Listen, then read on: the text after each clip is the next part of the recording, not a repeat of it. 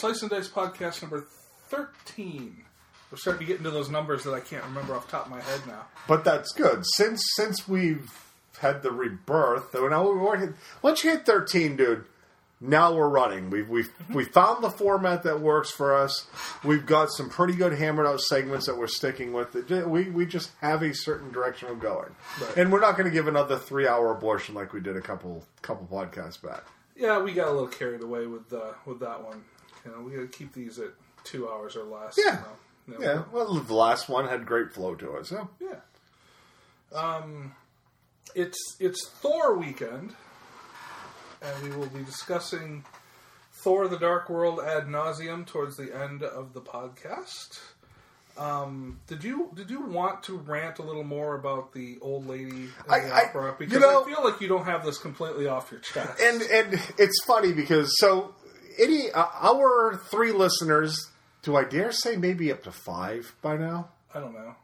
I'll hedge our bets and say 4 that we've gotten that far. Which, that's a 33% climb, so that's pretty fucking good. That's sizable. So, we've been ranting about the fact that the certain theater chain we go to, Cinemagic, we respect Cinemagic, but they anger us. And the one particular theater we go to, they were stupid and they built a twin theater 3 miles away and killed their own business. So this one's the one that gets those stupid opera showings.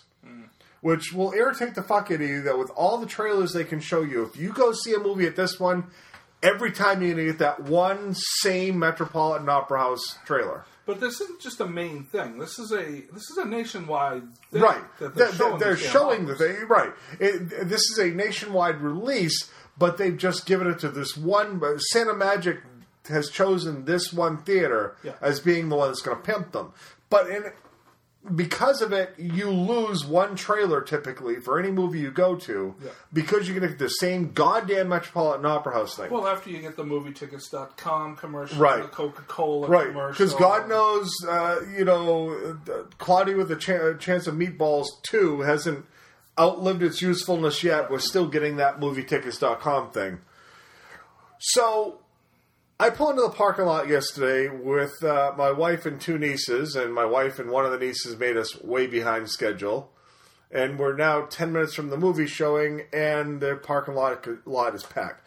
And again, I reiterate, this is a theater that's normally dead.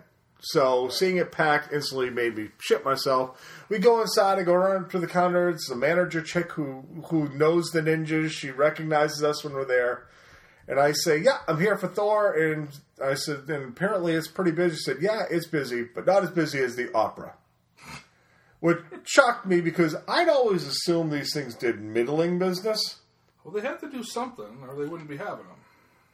So I'm floored. I did give my wife the money for snacks and sodas and stuff so we could then just get in. And so I go over to wait with her after I get our tickets. And this one old lady comes out ranting at the other manager, the male manager, the big dude with the glasses, who, and her comment was that she was all pissed because they sold too many tickets. And by too many tickets, they weren't sold out, but she had to sit in the first 3 rows. They can only sell as many seats as they have. Right, and she thought she ought to call the fire department because she was being inconvenienced by having to sit that close. So instead of old bitch realizing next time I need to leave earlier and get there earlier, right, it's the theater's fault. And in the manager's defense, he was quick to point out that they're inspected by the fire department for X number of seats per screen. And that number of seats is what's on the record, the one that's in that current theater, so they can sell every single one of those tickets. Yeah, we don't pull out seats and hide them when the fire department comes over. We're not over. popping them up. We're not. and she literally said, "So you mean I could have to sit in the front row?" Guess the definition of the fact that it's a row is what's confusing her. Right. That there are seats there. No, you're right. Those are there for looks. Right. It behooves the theater to have extra seats that you can't use. Right. Makes perfect sense. Yeah. Those are the seats that the Mystery Science Theater guys pop up in. Yeah. Crow T. Robot is going to pop up from some point with Tom Servo next to him, and next to him are going to be the Muppets. The Muppets are going to roll out, and there you go. Yeah. What the fuck? Yeah. I really, and I love when people are patient, Because I would not have been with this person.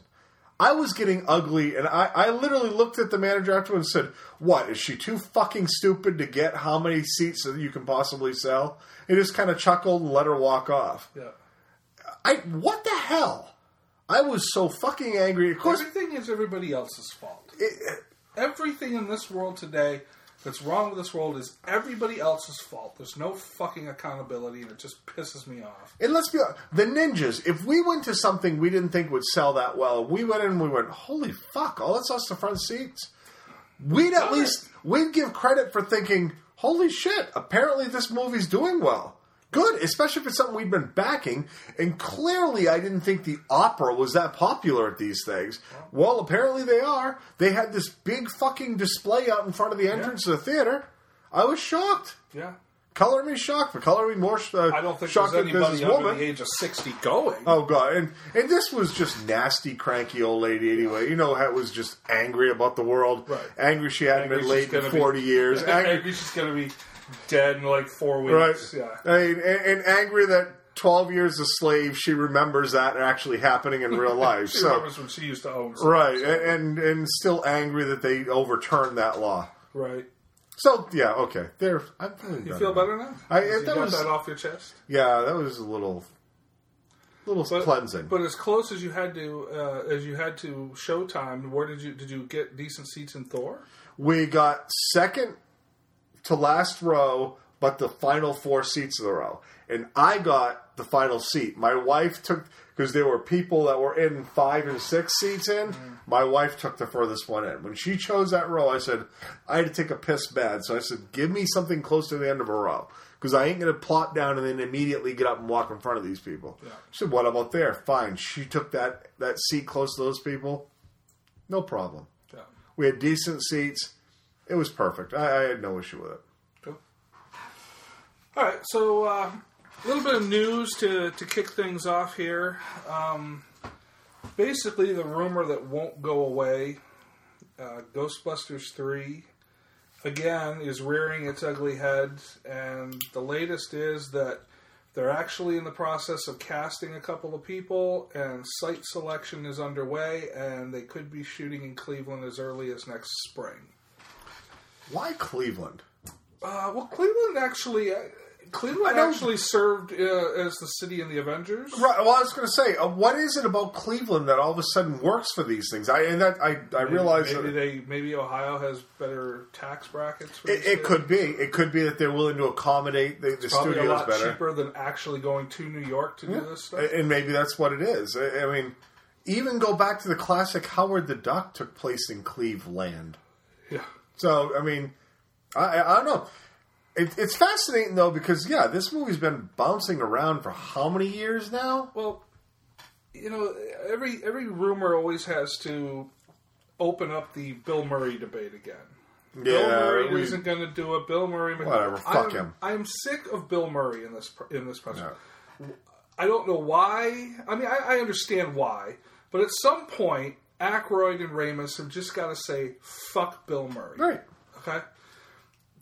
Was Bill Murray the best part of the original Ghostbusters?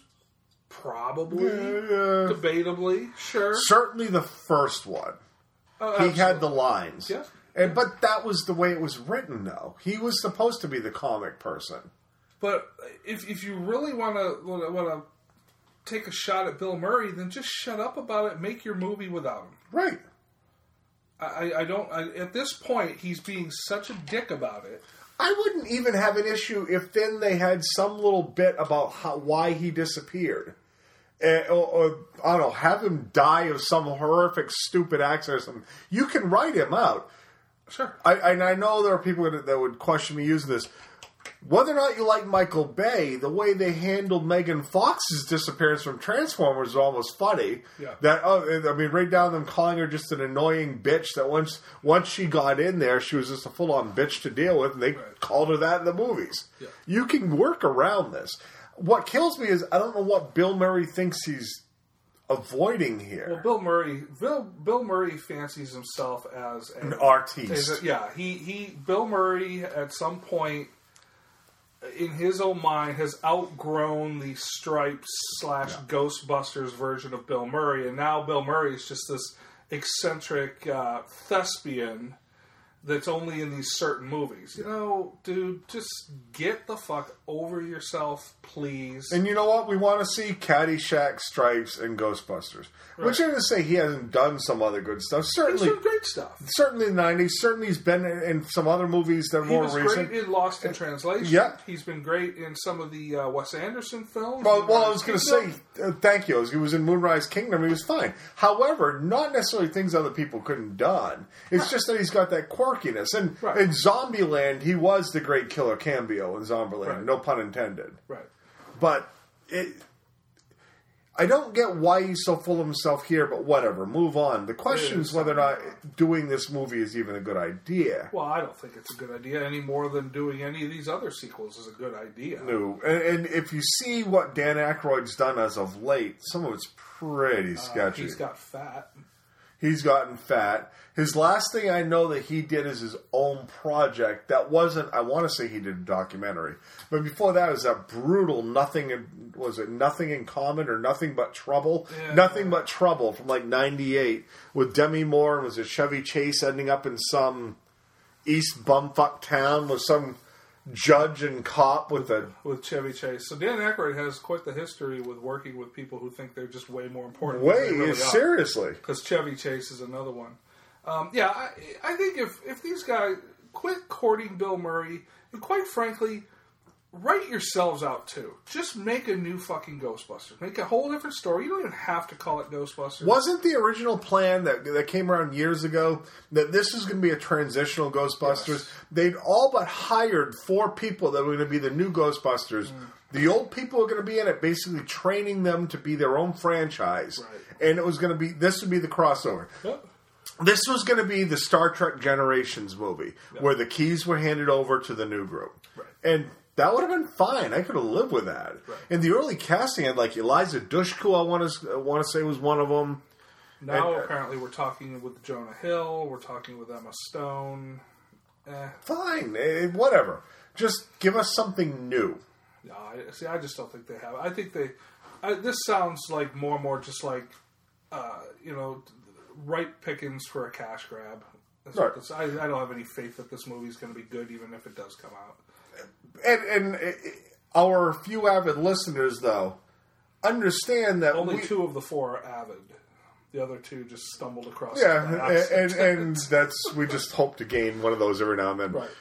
Understand that our enjoyment of the idea of a new Bill and Ted is because there could be something else you could do with that kind of story. Mm-hmm. There was something there, and I don't think people got how good Bogus Journey really was. Bogus Journey was a great movie. It's just people didn't give it the damn chance.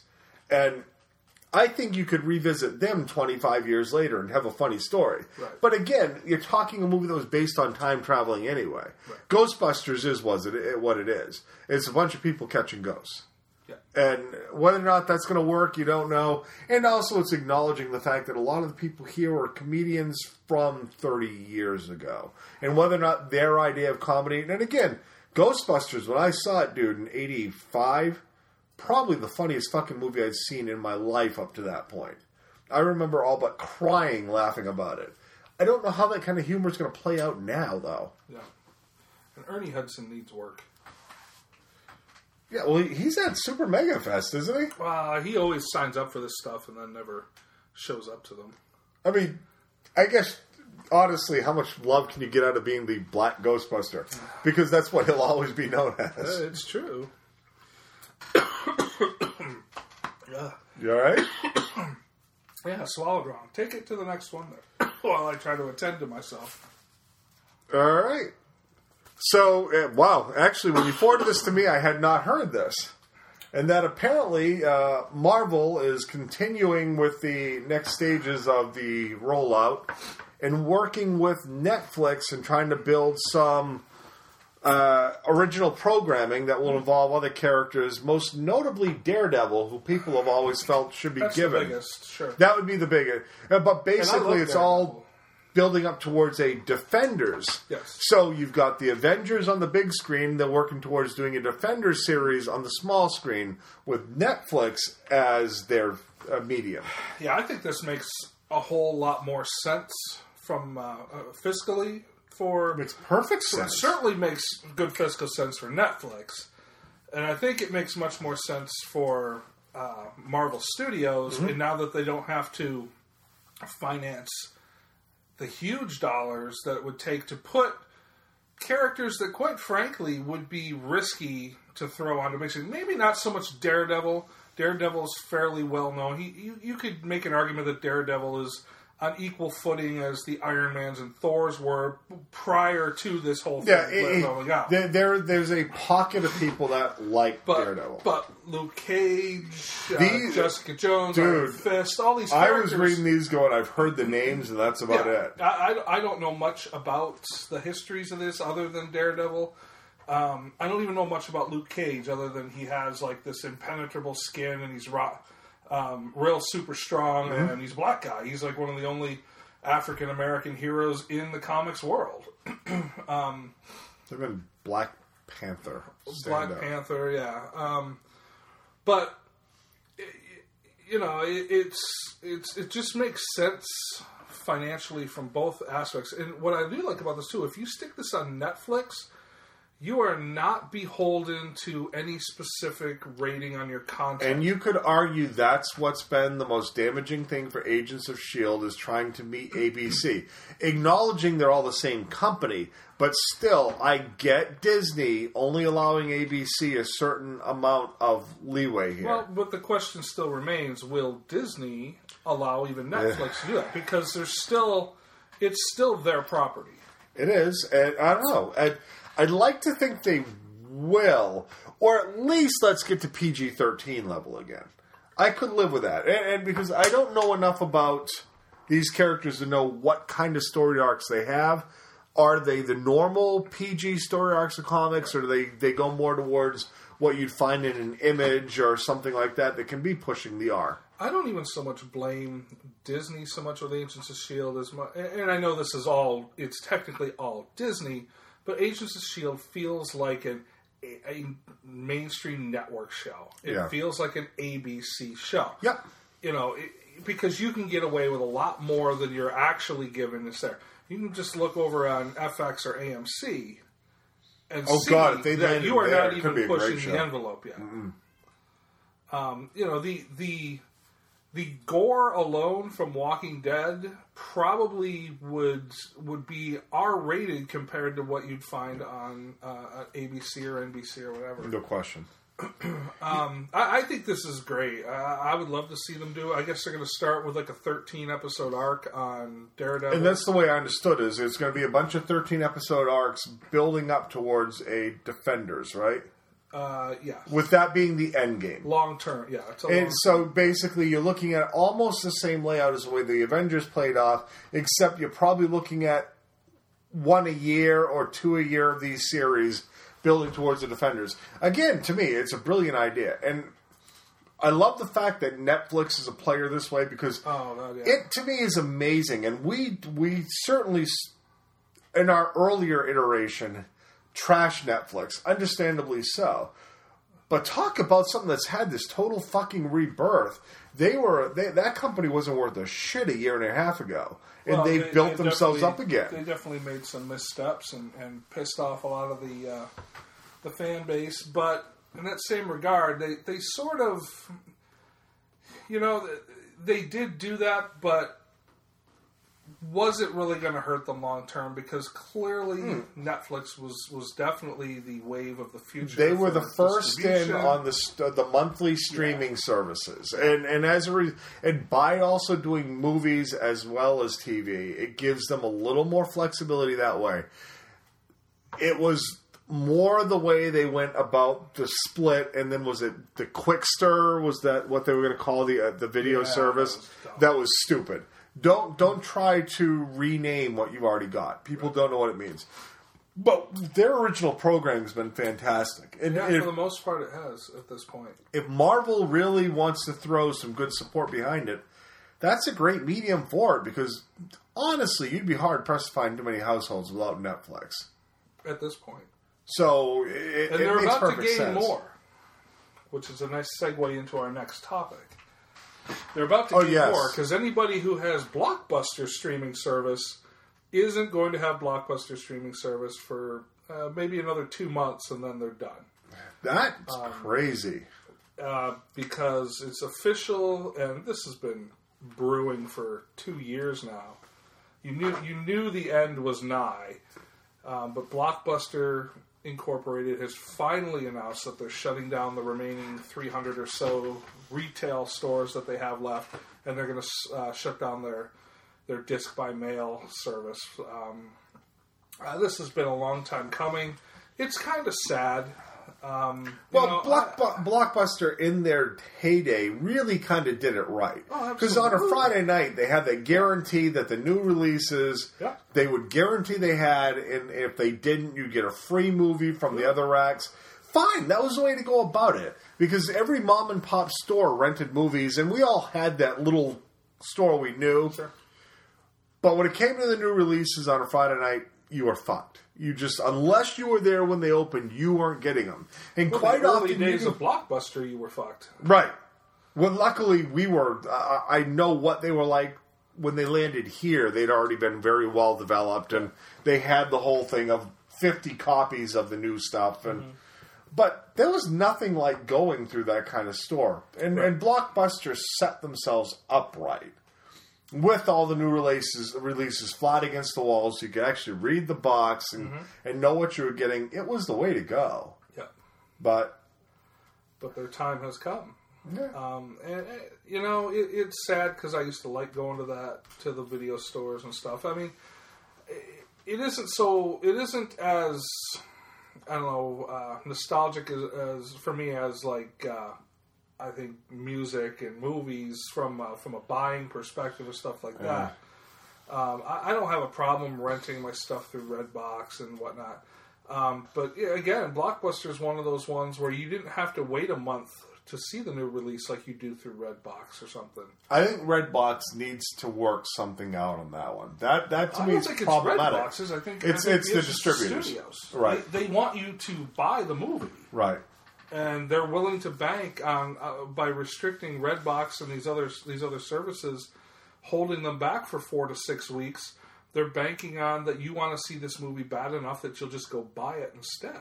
Which there are people out there, not this guy. No, not this guy at all. If I didn't see it in the theater, there's two things at play here. Either I saw it in the theater, so I don't have to just go out and buy it, or if I didn't see it in the theater, it probably wasn't important enough for me to go see it in the theater, and I can wait another month. Right.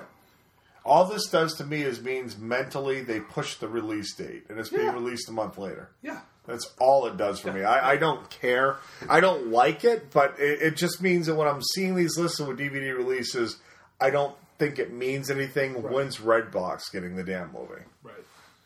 I mean, now the VOD services and stuff like that will have it, and you pay $4 there. A bit of a premium, but and that's not too bad.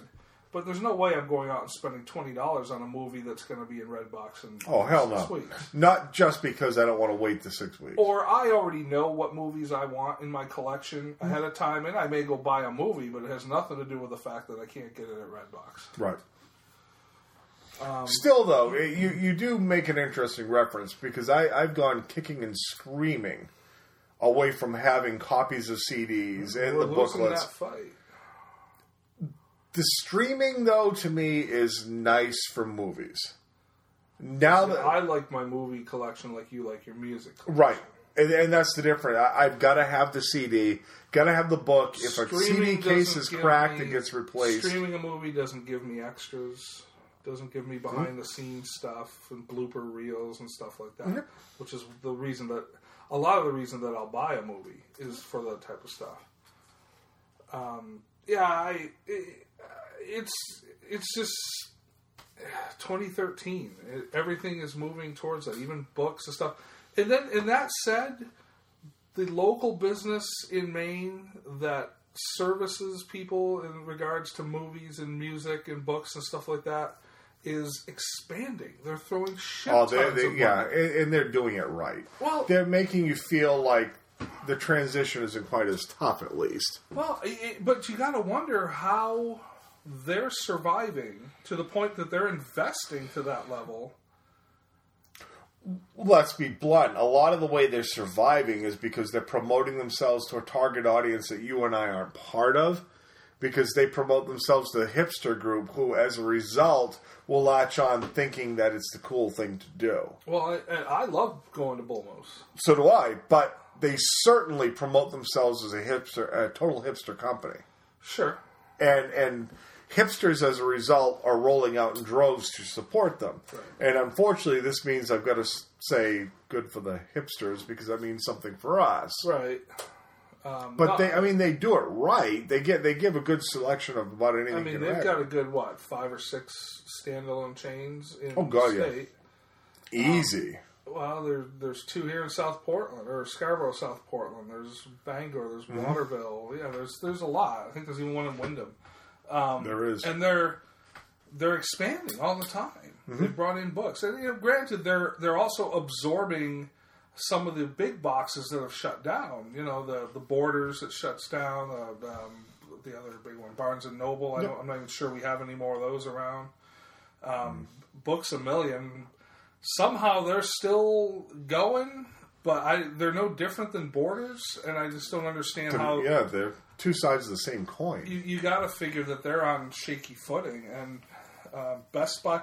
And aside of the fact that you know that part of the reason is you're getting jacked at these other places. You go and look for a new release in a Books A Million or a Best Buy, and a new release Blu-ray is $30. Yeah, it's when I can bullshit. go to Bull Moose and it's $19. Right. So absolute bullshit. You're jacking people, and I'm never going to buy shit from you. Somehow people are paying that, though. And I don't get it. Are they, though? Not enough. Not enough to keep them going.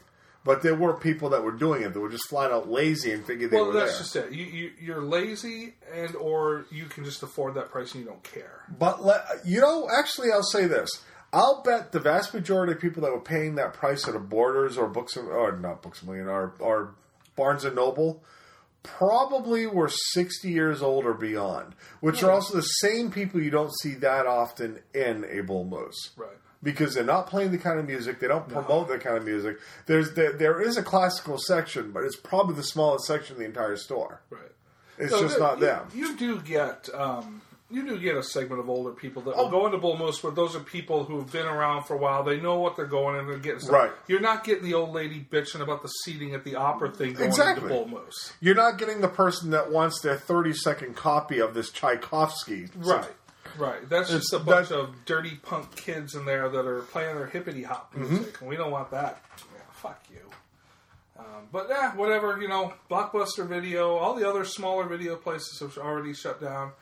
And the way I look at it now, from a rental perspective in Maine, or at least in our section of Maine, I don't think we have any option other than Redbox at this point.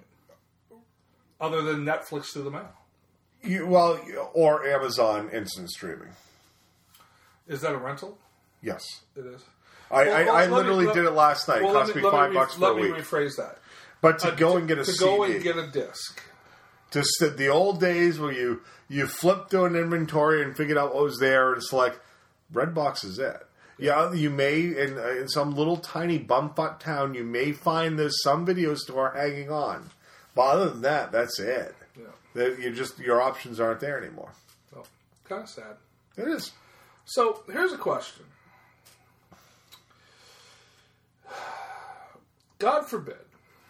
Never happens. But let's just say, hypothetically, you wake up in the middle of the night, house is filled with smoke, house is on fire. What's the first thing you're going to go save? My dog. Over your wife. I stand by my decision. Right on. Let's just say that typically most people would make sure that anything in the house that's living makes it out of the house. Your pets are your family, or your pets and your family. Yes. Whatever angle you take, that's going to be what you're going to take. Right. And then you'll get the person saying their photographs, because their photographs are their memories. That's another one you hear a lot. Now with digital, that's kind of changed things a bit. Yeah. But old people that still have the old, you'll hear photographs brought up a lot. Oh yeah, wedding albums, Yep. Things like that. Or maybe you have a lockbox or a strong box with important papers and documents and things like that. Those are the things you're thinking of. Mm-hmm. And I suppose depending on the severity of the situation you're facing, probably dictates to most people a lot of, all right, fuck it, we got to get the hell out regardless at this point. I mean, if you're at the point here where you're so engulfed, at that point you might not even be able to find the damn pets if it's at that certain point. If you know that my wife, well, I'm finding my dog. Well, yeah. Well, you would hope the dog is smart enough to wake up and You know my dog. He's not. My wife's on her own. save the dog. Well, there's this dude, and I want to say it was in Georgia. it's one of the southern states. I'm 90% certain it was Georgia. Now, to this guy's credit, he did make sure that the family was out. I don't know if there were any pets involved, but the They family, took care of the fam. the family was out, and he determined that the most important thing that he needed to risk his life to go back into the house for was his beer. And a lot of it. A lot of beer. Now this is southern rednecky guy, probably only has a few teeth. So you know that not only is he going back in for his beer, he's probably going back in for some like old Milwaukee Light. He's grabbing the cardboard 30-pack out of the fridge. He doesn't have a kegerator in there with a $150 keg of the local microbrew. Dude's probably got a case of Natty Light sitting there. But God love his fucking conviction on this absolutely. one, though. Way to commit to your alcoholism. Exactly. And he admits, I'm an alcoholic, and I needed to get my beer. I don't know that again, we're forced with a situation here where we don't really know the severity of his situation. I don't know, maybe it wasn't as risky as it sounds, but it sounds to me, just reading the story, that there was a certain element of risk involved at this point for the guy to go back in and grab his beer. The way I see it is, if my house is burned to the ground, though, I applaud this guy, because I'd probably want nothing more than at that point than to have a drink and just go, what the fuck do I do now? Now, I probably wouldn't go for the beer. I'd probably go for harder stuff than that. Well, and there's that. I mean, unfortunately, at my house, beer doesn't last long enough for me to have to go back in and get it. So I probably have to run over to 7-Eleven and just get some beer and then come back. Damn it! We got the fire tonight and I just killed mine off. Yeah. And just sit outside and watch the house burn to the ground. I don't know. Idiot or hero? Wow. I would say in this case, probably idiot, because you're right. It's probably one of those that's absolute swill that you could buy for $10 for a 12-pack. Well, or for a 30 pack. We're not talking the fact that he had like some example. We're not talking that he'd been sitting on some spring version of Sam Adams, and here we are December, and he'd been nursing that shit. Right. No, it's Natty Light or something, which he could have just replaced. This is just him facing his alcoholism and losing, as far as I'm concerned. It's to be respected, and I get it.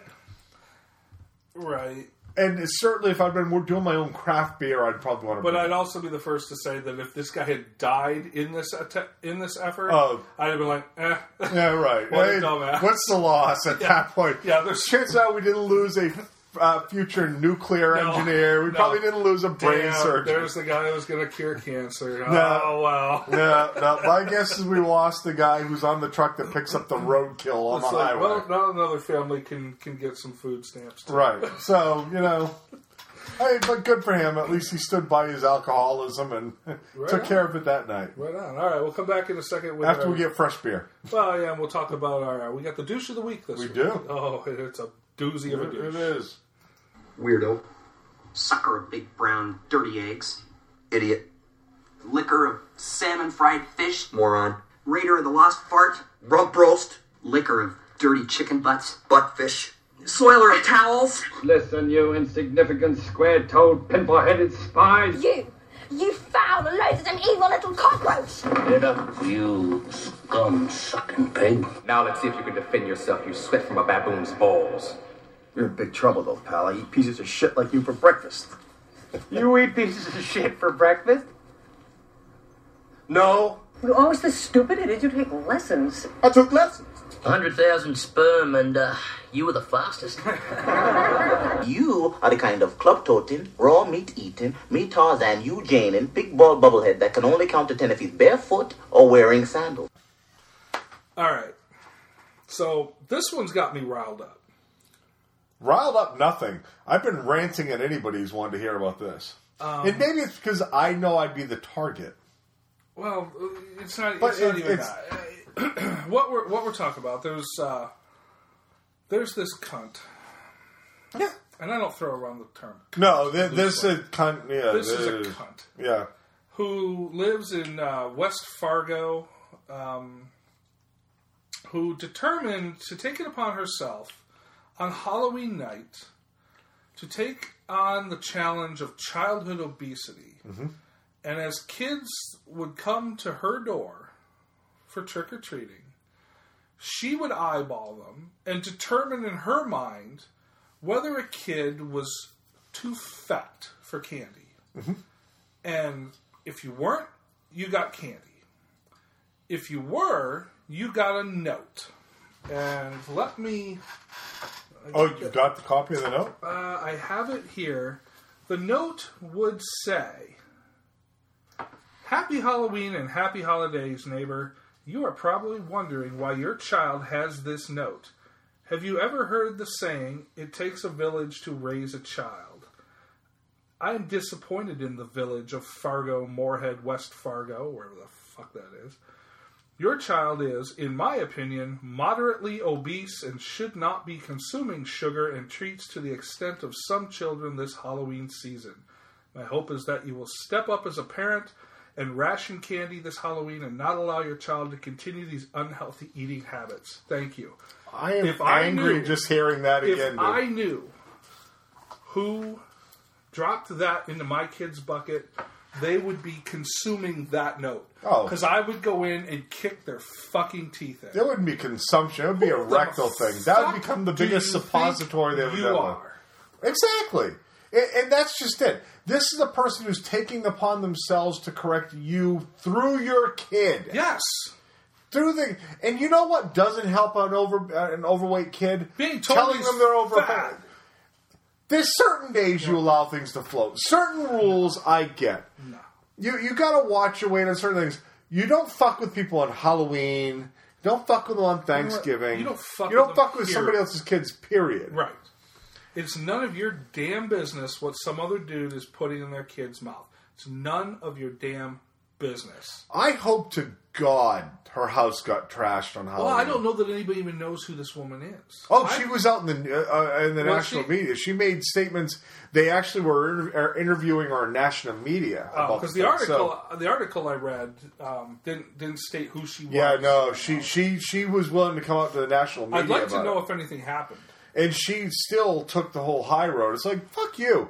There's a reason the national media is taking this up, because you are a cunt and people know it. This is insulting people at a level that you don't have the right to do. It's way overstepping. You don't have what anybody should do. You have no right to do that. Does this nation have a childhood obesity problem? Absolutely. It's got an adult obesity problem. Well, sure.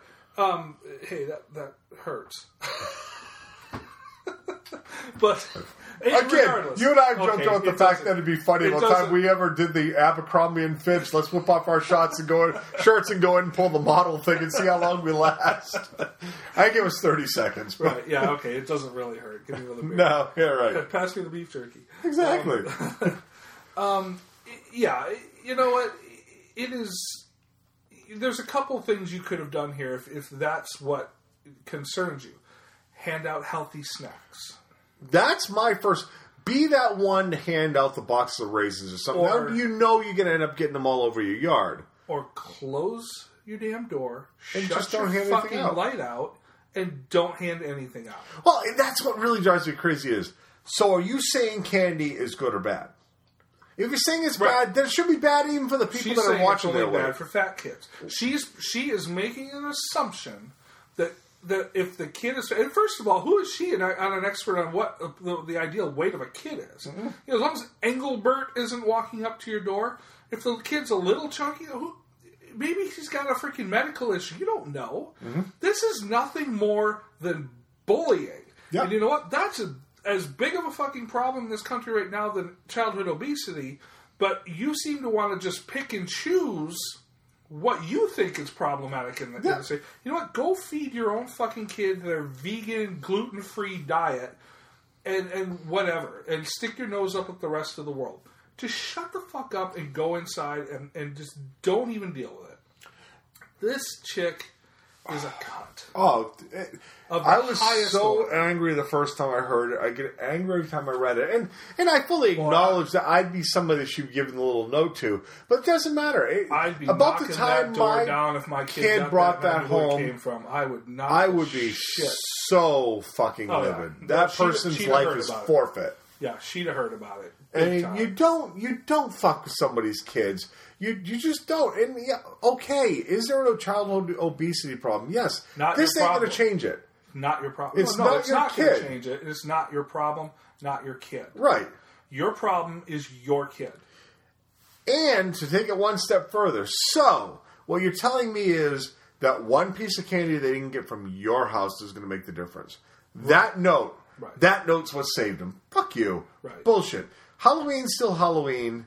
You know what I'm giving your kid when he comes to my house? A fucking cheeseburger. Exactly. Next Halloween, it's a hair. And a note that says, you need a little meat on your bones. Here's a cheeseburger. And the latest Penthouse spread saying, see that body part? That's what your mom is. Oh, nice. Just pointing it out.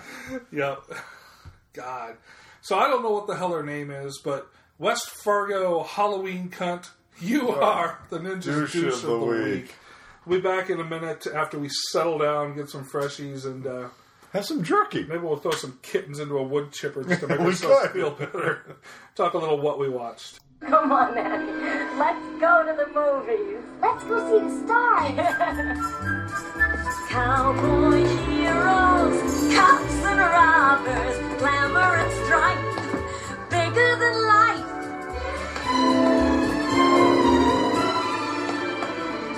Sitting in the darkness, what a world to see. Let's go to the movies, Annie, wait and see. Probably should apologize right up front here, the fact that we're chewing on beef jerky as we... We're still so angry about that chick. Yeah, makes me want to eat beef jerky. Right. And now I'm going to open the bottles of beer. Yeah. So, we watched some flicks. Do you want to... testify? Right, while we still have Velvet Head in here? I will, because we don't want to go much longer because we could lose him at that point. Right. So my honor had been called to a certain extent. Yeah. Because I'd own the fact that as a creature of the 80s, I'd never watched Roadhouse from beginning to end. And obviously I got the references. I knew what Peter Griffin was referencing and said, well, of course he's just saying Roadhouse. Mm-hmm. So, with Velvet Head having questioned whether or not I had the honor or right to be doing this, I sat and watched Roadhouse last night and was pleasantly surprised how good a bad movie that was. Huh. It wasn't was a waste of your time. It was a cheese-tastic jiggle fest with throats being ripped out. It was a lot of fun. I know I'd seen the whole movie, just never point for point to point. It was definitely coming in here, there. Somehow I never sat down and watched it, so I now have watched Roadhouse. I met my obligation. You're a better I'm a man better for it person now. for it. Right. I now know how to handle myself in a bar brawl. There's one fat dude in there I still think is Will Sasso before he lost his hair. One of the bouncers looks exactly like Will Sasso, but with an almost like a fro. Right. Yep. But what a great movie. And again, if I was a teenage boy watching that movie, the amount of naked boobs in that movie, I would have been one happy Even kid. if you're a teenage girl, there's plenty of beefcake. Oh my God, the whole way through it. But then there's Sam Elliott, which I don't get what's up with that. Sam Elliott is the anti-beefcake. He is at his greasiest and dirtiest. In It's horrible. Yeah. And nobody drinks a good beer in that movie. Well, it's Roadhouse. No, it's Roadhouse. Right. But what a great movie. That was just a lot of fun. So yeah, I found myself at 1 this morning streaming Roadhouse on Netflix and loved me the fuck out of that movie. So it was great. So Velvet Head can now sleep He can. easier. He can, and he can't question whether or not I have the right to be on this podcast. I have now seen a 1980s iconic film. I've seen Roadhouse. A great misdeed. I'd seen Cobra at the drive-in. I've now seen Roadhouse. The cosmos have realigned. Exactly. So, we have watched some other films. We have. You want to flip a coin to see who goes first here? Or? Not making any difference to me. Well, I'll start. Good. A couple weeks ago, CNN aired Blackfish, and I caught it. And that's the film about the orcas and SeaWorld. It's not fully about SeaWorld, but of course it ties heavily into SeaWorld and part of the Shamu show. And it's really just, it's a documentary that showcases what is being done to these orcas, what's being done to their, I don't know, they swim in pods maybe? I don't know what they're called out there. But, they're being ripped from the oceans. Or at one point they would be ripped from the oceans, basically sent to these different water theme type parks to be put into shows and such, and of course that inevitably leads you down the road to a SeaWorld. Tilikum was the one that went after her. Dawn is the senior trainer here at Shamu Stadium. She captured what it means to be a SeaWorld trainer, that it made me realize what happened to her really could have happened to anyone. I've been expecting somebody to be killed by Tilikum. We weren't told much about it, other than it was trainer error. It didn't just happen. It's not a singular event. You have to go back to understand this.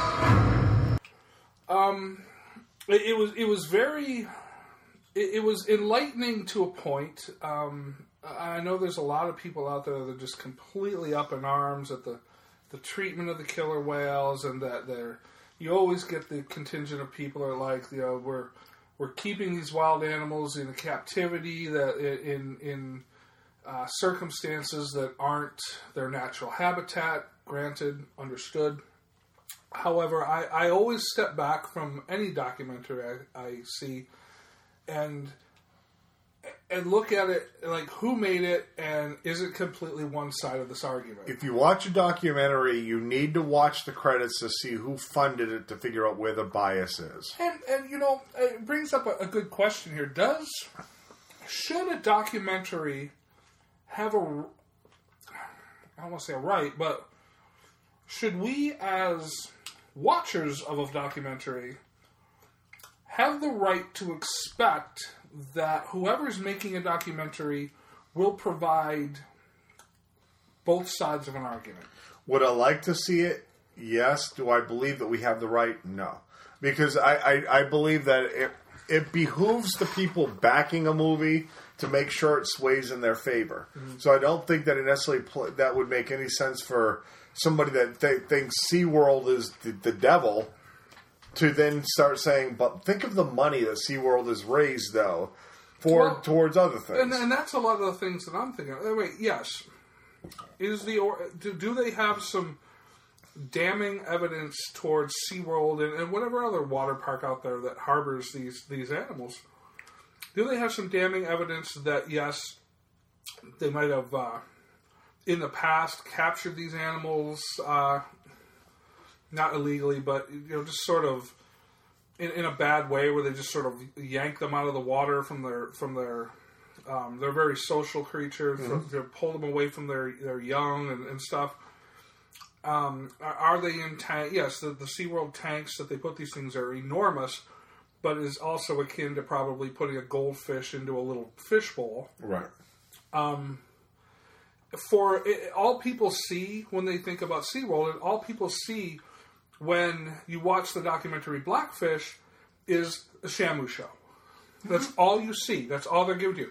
That they're only doing this in the name of entertainment and making the buck off people coming in who just want to see Shamu jump over hoops and stuff like that. They do that. Absolutely. However, what isn't in this documentary is how much research and science and conservation efforts and medical research that's done on these animals so that we know more about them. Because of SeaWorld, we know more about these creatures today than we've ever known in the past. So the debate shouldn't be about so polarizing one another. The debate should be, should SeaWorld be allowed to use these animals? We're talking about 5 orcas compared to the... I don't know how many orcas are out there. Does the end justify the means kind of argument. Right. Hey, does the 5 animals or 10 or however many being put in an uncomfortable situation, do their needs outweigh all the research and everything else we've gained from it? Or just from the public funding from the gate of people going in?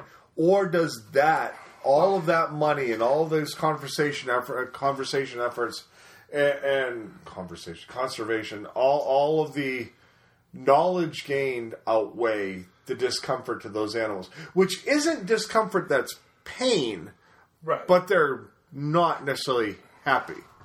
Well, for lack of a better way to make those assumptions. Right, for lack of a better way to use, because of the way their fin flaps down and stuff, the assumptions, that's a sign they're not happy. Well, another thing that the pro whale people like to point out is that there's never been a human death by orca in the wild versus now there's been a handful of them while in captivity. Okay, fair enough. I would counter that with people aren't going to swim with the orcas out in the middle of the ocean. They're not really swimming out with the orcas. That whale watch boat that you're out there, dive in, swim around. We'll have a death at some point. It's not that argument doesn't hold. No.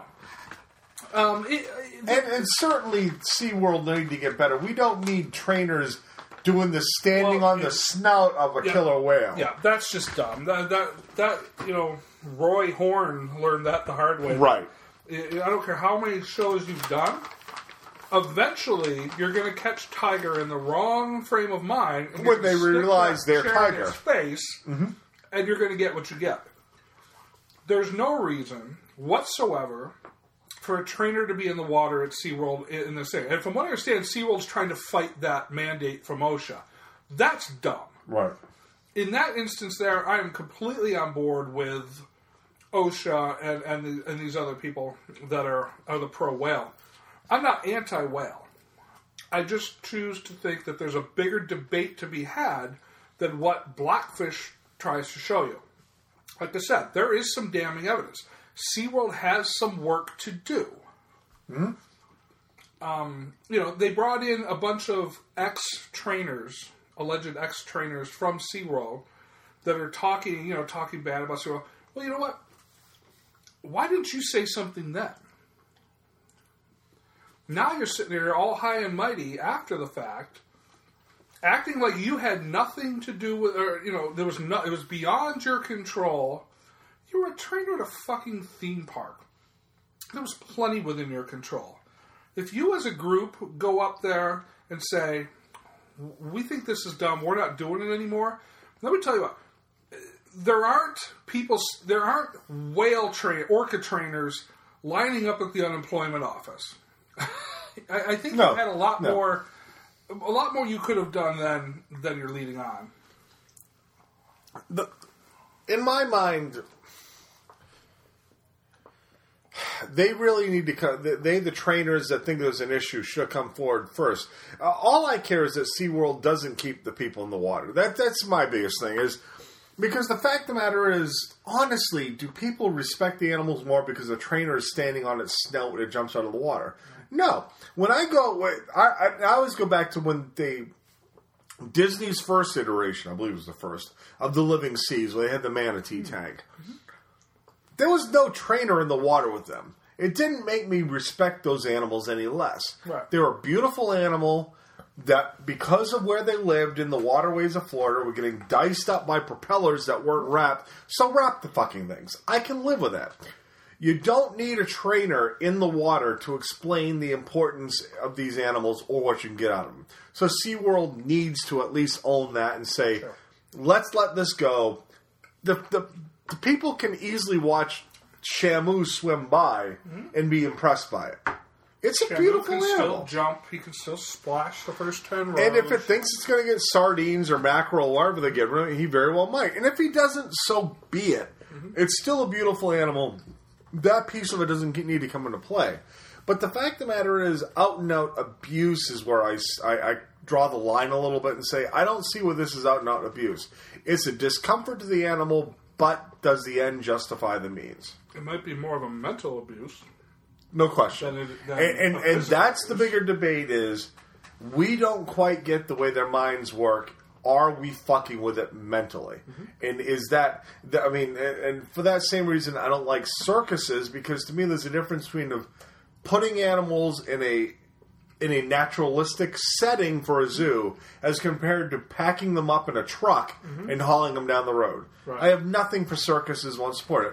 Don't care about zoos. If you want to give them clowns in circuses, and we don't like clowns. True. Very true. However, you want to throw clown into tiger enclosure at a zoo, now we have a show. That's true. Because let's see Chuckles talk his way out of that one. That would be interesting. You better put that on pay-per-view. Like an old Roman arena style, and instead of the Christians versus the Lions, the clowns versus the Lions. Could you imagine just my God. Just like a Volkswagen full of clowns getting out of the cloud, jumping out with the giant feet, and then letting the lions loose in there? Oh, that would be awesome. We could probably repay the national debt with the pay-per-view. Oh, hell yeah. With all the nightmares that are taken care of in that one hour viewing. It'd be horrible, but it'd be beautiful. That would be awesome, just seeing clowns get mauled by lions. You may be onto something. Blackfish is interesting enough. My advice on documentaries is always the same, is that don't just fly off the handle one way or the other. Educate yourself as to both sides and make an educated decision on how you feel about it. Just remember that there's always a bias in a documentary. They're not going to go to each side and ask for funding for the movie. Right. Go ahead. Take a turn. All right. Well, I'll start at the lowest level of what I'm going to discuss and bring up Haunters, which is a fairly new movie hitting VOD right now with Abigail Breslin, who I'm a fan of. Abigail Breslin. She surprised me in was it The Call? The Call. The one with Halle Berry as the dispatch operator. Which ended up being a way better movie than I thought. Haven't seen it yet. It's worth seeing. But Haunters, on the other hand, not so much. Haunters starts with this late teenage girl who basically proclaims that she's heard the same stories every day. Her mom tells her dad may not be able to give her a ride somewhere because he's working on the vehicle. Fine, she says she's heard that story yesterday. What does she want for her birthday? Because the birthday's the next day. Fine, you asked me that yesterday, Mom. And basically what you get real early is it's Groundhog's Day. It's that she keeps replaying the same day over and over and over. What you also realize real quick is it's Groundhog's Day with ghosts. That Abigail Breslin is dead. And that she's in a house that's basically like her place she's trapped. She's stuck in this constant routine because she's dead. Not right off the bat, within maybe 10 minutes into the movie, she realizes she's dead. And she starts getting people crossing over that are the current residents who are in bad situations. It's her job to try to help them or stop them or keep them from making that crossover to her realm. Makes me think of The Others. And therein lies the problem. This movie's been done before. Now, it may be little pieces from here, there, and everywhere, but you've seen it. You've seen it countless times, and The Others is probably the biggest example. You're talking a movie that got nominated for some Oscars that year, and this movie's nothing like that. It tries so hard to be a legit movie, and it's so boring in its delivery. Nothing happens because it plays off like Groundhog's Day. What you see happening just feels like it's being repeated over and over again instantly. Within 10 minutes, you already get the gist of it, and it goes on for an hour and a half like this. There's one creepy element that they bring in. This dude who she sees in quote-unquote photos. When they're looking at the house, she sees man that's in the back. It feels kind of like when you're watching Sinister and they realize there's something in there. Only Sinister at times was scary. This was not. Can't recommend this movie. If you really want to see a movie like this, go rent The Others. The Others did it right. Or as right as this one did. This one says it's not rated. Don't know why. There's nothing objectionable in it. The only thing objectionable is the lack of plot. So, at best, I'd give it a 1.5 out of 5. I can't... Yeah, it's a terrible movie. Right on. Well, my favorite Pixar movie to date still remains Monsters Incorporated. So I finally got around to catching Monsters University. And it was good. And I think I say it was good because I don't think you can recapture that. Monsters, Inc. was brilliant. I loved Monsters, Inc. Taking such a unique concept as kids' fears about what's in the closet or what's under the bed, and using that as the way that how the monsters supply their energy sources and stuff like that. Well, Monsters University takes it back as a prequel back to the days when Sully and Mike go to college, and you know they both are.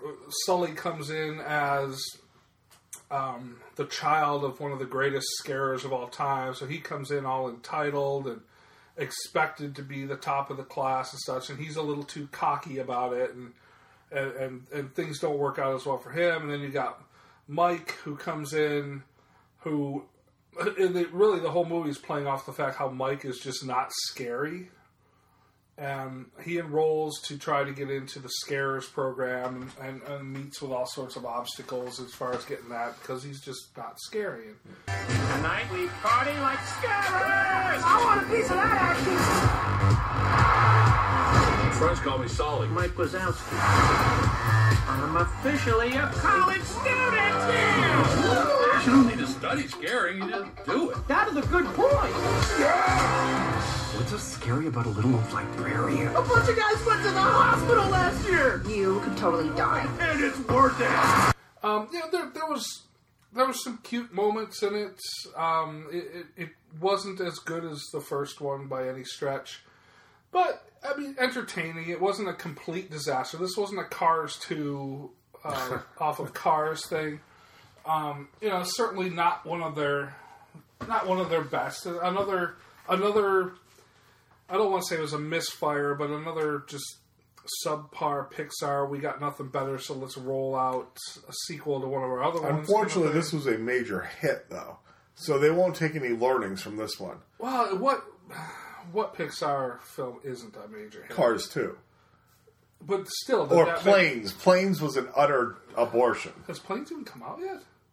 Yes. I didn't think... Planes came out in August or July, dude. That movie was that did... Pixar, though? I don't think that was Pixar.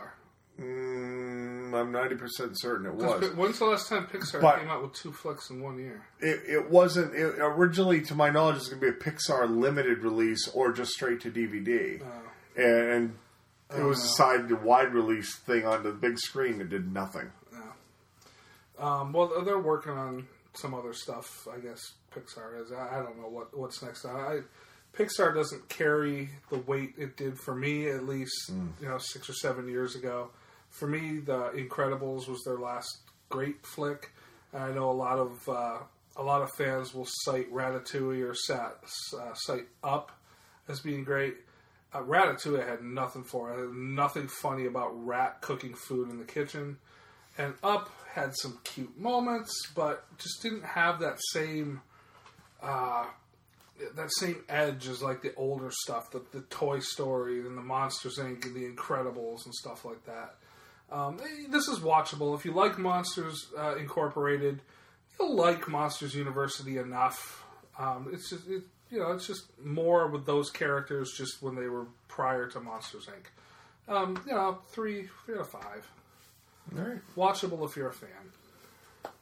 Yeah. I dug Monsters Inc., so I know I need to see that one. I haven't been big on the Pixar stuff, but Monsters Inc. I liked. Incredibles to me was just brilliant.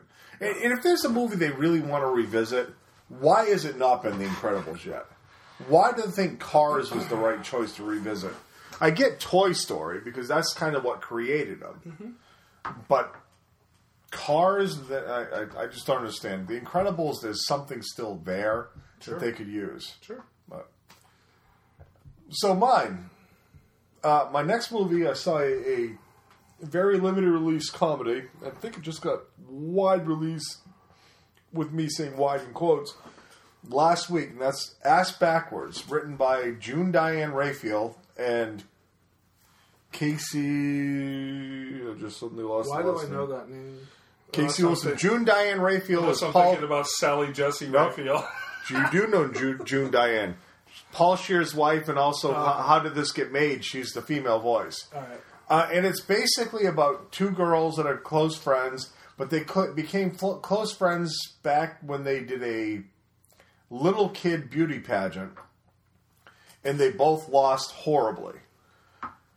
So they grow up basically being angry older chicks with a grudge, and they get invited to like a 25th reunion of this beauty pageant. They're going to redo the beauty pageant. So they decide they're going to go and compete again. And basically what you end up with is a on-the-road comedy with chicks. So if you take Bridesmaids audience or Bridesmaids kind of humor and throw it into an on-the-road movie, you got Ass Backwards. It plays out pretty damn funny. There are some great scenes. There's a scene where they end up in an all-women commune with Mac's mom and the real uber lesbian from Orange is the New Black, Mama Boo or whatever she calls herself. And they're sitting there, and the women all singing songs topless and trying to indoctrinate this group. And how just angrily these two now look at the world. That they were so insulted at this beauty pageant attempt, they're going to destroy it. But in their minds, they also hope to win it, forgetting that they're friends and only one of them can win. So you already see the issue with the plot. You already see all the jokes inherent. It's funny enough, but within an hour and it's more than played itself out. It has every bit of feel of a limited release comedy. There's not enough that's going to work for everybody here. It's worth seeing, but I really don't. I can't highly recommend it. I'd say 2.5 out of 5. Go in knowing you're going to see a very R-rated comedy from two people that are very smart with their comedy, but this could have used some work. And they also did that device which you're seeing in a lot of comedies right now, which is let's call as many comedic friends as we can and have them appear in the movie. Right. Obviously, Paul Scheer appears in the movie. I want to say Rob Corddry appears in this movie. Rob Corddry always appears in those movies. Right. John Cryer's in this movie at some point. And you watch it going, okay, all right, but what do you give me for substance? And the substance at times isn't there. It's not terrible, 2.5 out of 5. All right. So yesterday I decided to go and check out 12 Years a Slave. Which I need to see desperately. Probably so. This 12 Years a Slave is directed by Steve McQueen, stars a guy whose name I can never pronounce, Chiwetel Ejiofor or something like that. I don't know. Firefly fans will remember him from Serenity as the guy that was a hunter. Yeah. This movie is nothing short of a modern masterpiece. Years from now, this will be spoken of in the same breath as Citizen Kane and The Godfather, in my opinion. It is an absolutely flawless, brilliant film. It is not a fun time at the movies. This will not be my favorite movie of the year, strictly because it's not a fun time at the movies. Is this a movie that'll bring on being a guilty white person?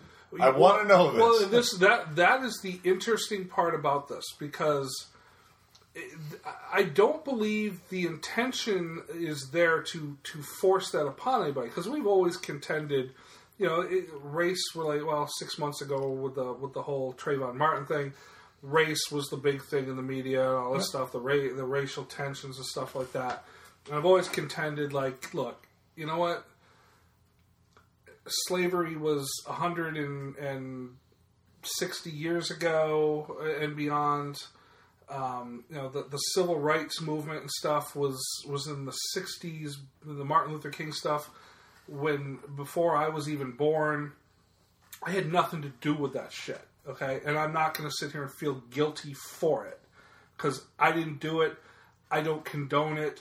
I'm not a racist and this kind of stuff. So when you play that card with me that you're a racist, fuck you.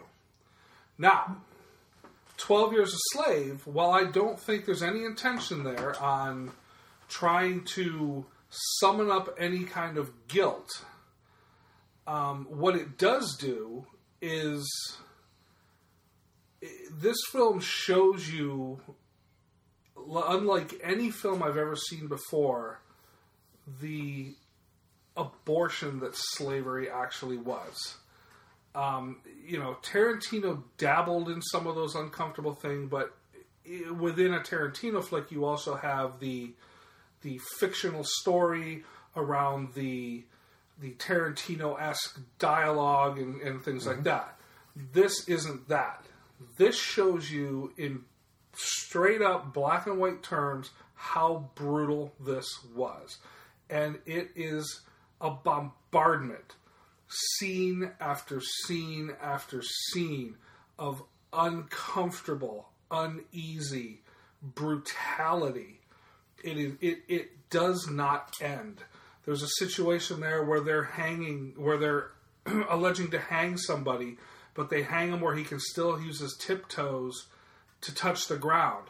And this scene goes on from different angles and through day and through night, from far, from close, for a good 5 minutes of this film, and you're just left there to watch this try to play out, with other slaves in the background just afraid to go and help the guy, just walking back and forth and stuff. It is non-stop, and it becomes extremely uncomfortable to watch at times. And there are times where I will never say that I felt guilt, but I felt shame for anybody who could possibly think that any of this was okay, even back in the day when it was okay. Yeah, right. This is a list of goods and sundries. You will take it to be filled and return immediately. Take your tag. Tell Bartholomew to add it to our debt. Yes, miss. Where are you from, Platt? I told you. Tell me again. Washington. Who were your master? Master named Freeman. Was he a learned man? I suppose so. He learned you to read? A word, here or there. But I've no understanding of the written text. Don't trouble yourself with it. Same as the rest, Master brought you here to work, that's all. Any more, I'll earn you 100 lashes. The performances, Cheetah Wetley or whatever, I have no idea how to pronounce the guy's name. is astounding. And McQueen uses these lingering shots, and he uses close-ups, and every bit of what this guy is going through is etched on his face at all times. Michael Fassbender is literally evil incarnate as one of the plantation owners here. Cumberbatch is in this, and while he isn't the evil incarnate that Fassbender is, he's a guy who is just accepting of how things are, and while he's more civil, he also understands that things are as they have to be. Sarah Paulson is in this, and she is just a downright bitch. There's another girl who plays Patsy, one of the slaves, and she has a very African name who I cannot really recall nor pronounce. A newcomer, and much in the way of Barkhad Abdi did in Captain Phillips, where they found this girl from, and she just comes in here and just, oh my God, were you even an actor before this? Because you're perfect for this role. There's, from the performances to the direction to just the story, it's basically, just to reset it real quick, it's about a guy, can't think of his name, Northrop, had a wife and kids and nice family home in Saratoga, New York, where of course there was no slavery and stuff. So he lived as a respected. He was a freeman. And he lived as a respected freeman in and amongst his community, and he was basically tricked into going. He played the violin, and he was tricked into going to play this violin at this ceremony. At which point, he was basically drugged and kidnapped and sold into slavery for 12 years. And then it's all about his ordeal through these 12 years and getting passed around from plantation to plantation and never trying to lose the sight of that one day he could get back to his family. And I'll let you see the movie to determine on whether or not that all happens. I feel secure in calling my shot right now that this is the Best Picture award winner. You're not alone in saying that. I've heard a few people say that. I just don't see how anything can knock this off. I don't, at this point, see how the dude doesn't win Best Actor.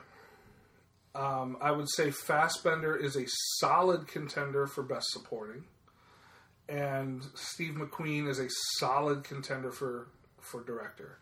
And I only say a solid. I don't give it to him straight up because I think Alfonso Cuarón may have something to say about that. It's flawless. There's nothing that I can say negative about this film. If I could give a film a 6 out of 5, I would do it. It is by far. It is such an important film. It is such. It is a modern masterpiece. Yeah, I'm trying to find a way I can lock down to see it next weekend. There's got to be some way I can slip it in. It's incredible. Absolutely incredible. All right.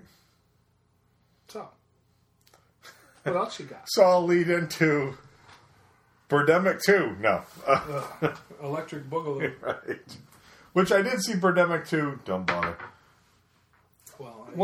I saw Birdemic 1. But the problem with Birdemic 2 is it was not done with the same director. So their approach... Well, that's a good thing. Well, but no. Their approach was this. That with Birdemic 2, they said, so what did people think was funny in Birdemic 1? And they pointed all the things that were classic flaws in the movie and said, then let's do them again as Birdemic 2 and intentionally make this movie that bad. Which makes it way worse. Because at least Birdemic 1, you're watching it going... He really thought he had something here. He truly thought he was making a difference with this movie about the environment and birds. In this one, they aren't even trying. Yeah. The man on the bridge is the same old man on a bridge. He happens to be in L.A. The tree hugger dude out in the middle of the woods is a tree hugger dude in the middle of the woods. But this time he's got a wife who found him because he was stuck out in the woods while he was hugging his tree. You're watching it going, I've seen this all a million times already when I saw the first one. So, anyway... Zero Charisma. I saw the Nerdist Industries comedy Zero Charisma, which is basically about Scott, who's a game master as compared to dungeon master in as much as he thinks D&D is a much lesser game, so he built his own. And it's about how some people draw into themselves so much that they forget how to communicate at a human level. In this case, Scott's world is his fantasy world. In it, he's God. So it's the one thing he can control. And as soon as things start getting messed with his game inside the world, it throws him off outside the world. Mm-hmm. So, in effect, you're kind of getting a snapshot into the geek world of role-playing gaming, but it's not really intended to be that way. And I think that's almost as the unfortunate thing in its delivery, is there's a story to be told here, but I don't think people outside of the geek world are going to embrace it at all, because it's so buried in the fact that his room is nothing but one big heavy metal or fantasy reference.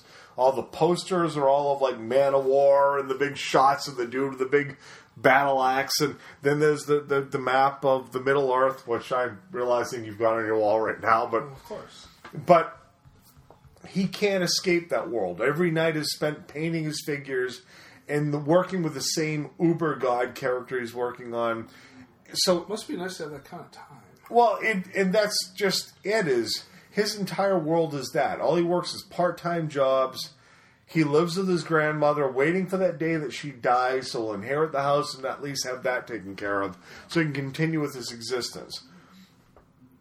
But as his game world deteriorates, his world around him deteriorates. His mom comes back and basically lays claim to the fact that she wants the house, that she knows the value of it and can sell it for some money. He realizes that he needs to get a job, that his friends don't like him anymore because he's such a dick in game, and that what I found was a little cheesy. I think they used the name like Greg Gordon or Greg Garson or somebody's coming to town. Not even a veiled attempt at hiding Gary Gygax is coming to town, a local sci-fi con kind of thing.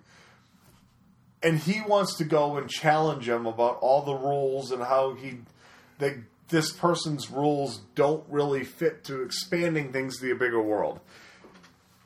The movie's well intended because his plan is to basically expand it so it works for everybody. So you're the game master, huh? Yeah, I guess that means you must be pretty creative, right? I guess. Martin, your elf takes 22 damage. New round. Everyone roll for your action orders and state your intentions. When we play tabletop RPGs, we are reawakening one of man's oldest traditions. Games. No. Nana, you promised you wouldn't disturb the game. No, you and your friends sitting in there pretending to be elves and fairies and shit. That's what's disturbing. I don't think I can play anymore at all. You're leaving the game? But we're almost to the Hall of the Goblin Queen. We have an open seat starting Tuesday. Of course I'm going to be the GM. Who else would it be? And yes, everybody can name that person that when you're watching it, you're saying, I know this guy. Mm-hmm. Or if you've ever played D&D, you certainly have played with that D&D master who, if you crack a joke at the table, will suddenly roll the die and say, oh, that orc heard you say that, and you're, fuck you. They forget that you're still there playing a game. Scott's world, the game became bigger than that. And he's trying to translate all these outside influences into his game, and that doesn't work. This movie will work for gamers. I don't know that it'll work for the mass audience because of the fact that it's one long gaming reference. If they'd been a little lighter handed with it, I think it would work for everybody. But the intent of the entire movie was around the game and around how obsessed Scott is. And let's be honest, it's Nerdist Industries. You tell me there's anybody that's part of Chris Hardwick's crew that doesn't know their way around a 20-sided die. Right. And so the intent was there. I just think to a certain extent it was unfortunate. The movie is highly watchable. I don't know about repeat watchability. At times, Scott is so frustrating you want to punch him. But I can easily recommend it. I'd put it at like 3.5 out of 5. and say, go in knowing that you're going to get a healthy dose of role-playing gaming. If you can survive through that, you get a good movie. Oh. There it goes, 3 out of 5. Check it out. You ever see Darkness Rising? I've seen parts of it, never seen all of it. That was interesting. Yep. More of a where they're part of like I said, a role playing game and stuff, but they'll like cut to like these fantasy scenes and stuff of them actually living the dream, but it isn't like in their own heads and stuff. They just incorporate that into the thing. It's sort of funny. Don't we have a Peter Dinklage movie coming out at some point?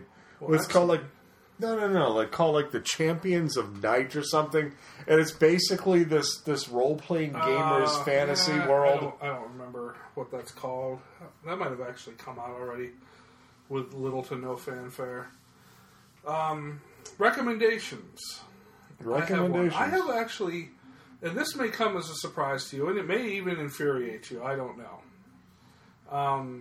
But I actually have a music recommendation, and again, my own opinion here. But I've been hearing a lot, and of course this was brought on because I think the chick is kind of cute. So I've been like scrolling through. You're not going to recommend Miley Cyrus bangers, no, because she's not cute. Thank you. But the band I'm going to recommend is you could say the Knights of Badassdom. That was I heard it.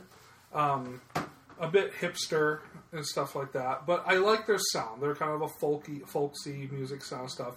But I've been kind of. Do I need to give you a bigger shovel to keep digging this grave you're going into? No. Right. I've kind of been digging some of the music from the Lumineers lately. No, I don't know. So, and they've had you've heard their music because it's a lot of. There's been some commercials and things like that have been set to this type of music. Like I said, they're just basically a folk type thing. They've got guitars. A guy who the percussionist literally is like tambourine guy, blocks, the bass kick drum and stuff like that. And they have a cute chick who I like.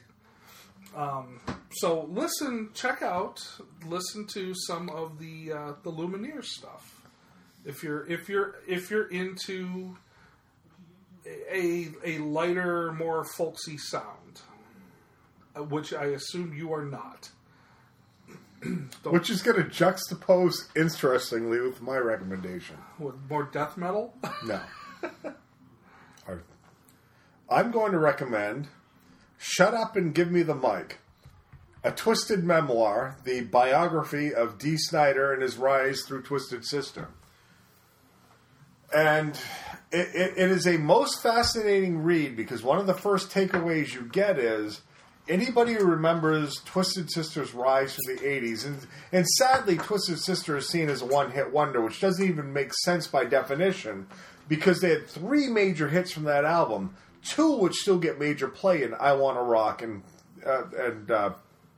We're Not Gonna Take It, with a third being The Price, the power ballad.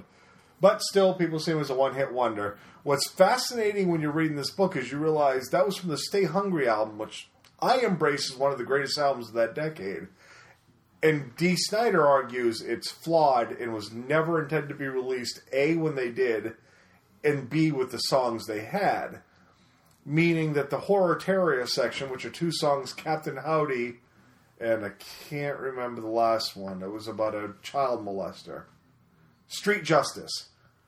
And there was a song on the backside, having the cassette or the vinyl, called, Don't Bring Me Down or something, or Don't Break Me Down, that he felt was just atrocious. And the producer of the album that they were given, Tom Werner, who did a bunch of metal stuff, and he despised, chose these songs and said they were going to be the big hits, and that We're Not Going to Take It and I Wanna Rock were just trash that wouldn't go anywhere. What's always amazing to me with reading rock documentaries or anything like this is the crossover that they have with other bands. One of the bands I remember quite well from the 80s is a band named Crocus, which is a Swiss metal band. And how much, apparently, Twisted Sister, not only do they despise Crocus, but Crocus fucked over Dee Snider's wife for a boatload of money for costumes she made for him. And it's stories like that to me are absolutely fascinating.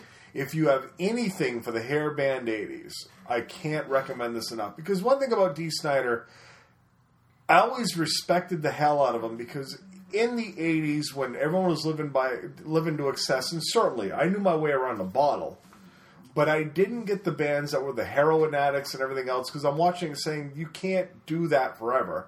At some point, it's going to be too much. Ask Nikki Sixx and the Motley Crue how that turns out. Dee Snider was about as clean as they come. His mouth wasn't, but in terms of drinking, he didn't do it. He didn't do drugs. It wasn't any of that scene. He was very much, I'm a metal guy. I just want to make music and bring it out to the world, and this is what we are. And as a result, he was a great poster child for that genre, the better parts of it. And this book is just reference after reference of what that era was like. Being the first band on MTV to have a video that had a prologue to it. We're not going to take it, have the scene at the table with the father, the Niedermeyer from Animal House, showing out the kids. They were the first video to ever do that. No video had gone so far as to have a story around it. There was a story within the video, but this was beyond that. And the way they kept expanding on it, it's a fascinating read. If you're interested at all in the 80s and the metal scene, I highly recommend Shut Up and Give Me the Mic by Dee Snider. Right. My cautionary tale is he owns up right off the bat that as a lead singer, you got to be egotistical. And you got to give yourself way more credit than you're due. And he does a lot in this. Well, you can't be afraid to be one of the blurry guys in the back. Exactly, and that's what he makes a comment. Almost famous reference there. But he's right that people lock on. You have to get to a major level before people start getting past the lead singer. Kiss maybe has Eddie. The Van Halen has Eddie's probably bigger than the lead singer at times, or at least equal to it. But most bands, it's all about the lead singer. They're the image, and he was the image of Twisted Sister. Sadly, they didn't last longer than they did, but the story is entertaining as hell. I can't recommend it enough. Shut Up and Hand Me the Mic by Dee Snider, and The Lumineers is our recommendations this week. We will pause here and come back with a top 5 list. We will.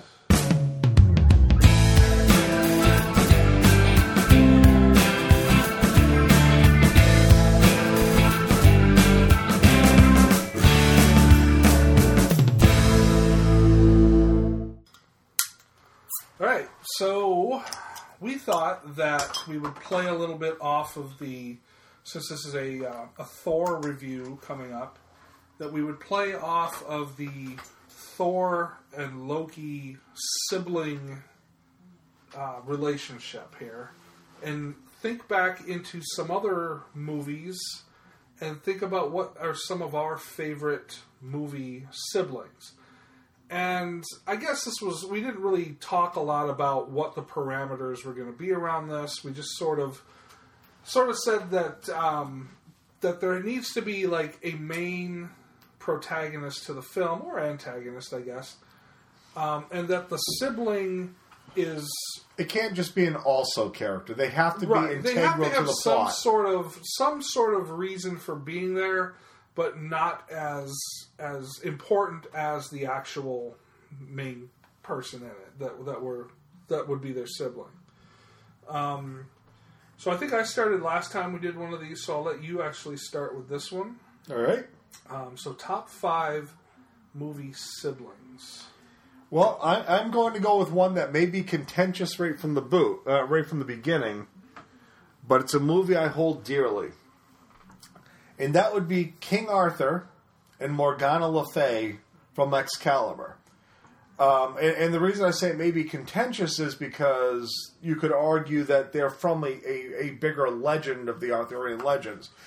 But arguably, there's no bigger antagonist and protagonist in all of literature than King Arthur and Morgana, who's his sister, and he doesn't realize it's his sister when he sleeps with her, and makes his son Mordred, who is rumored to be the one to have killed King Arthur, at least in the legends.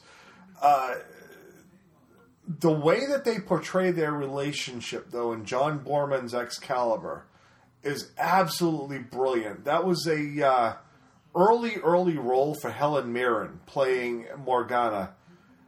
Helen Mirren nailed the Morgana look. She tries to look. She was Morgana in Excalibur. She was a very nude Morgana in Excalibur.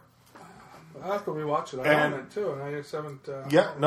Helen Mirren was Morgana, and the way she played it is kind of like the cast-off sibling who's watched her brother's rise, and her brother has no idea she even exists.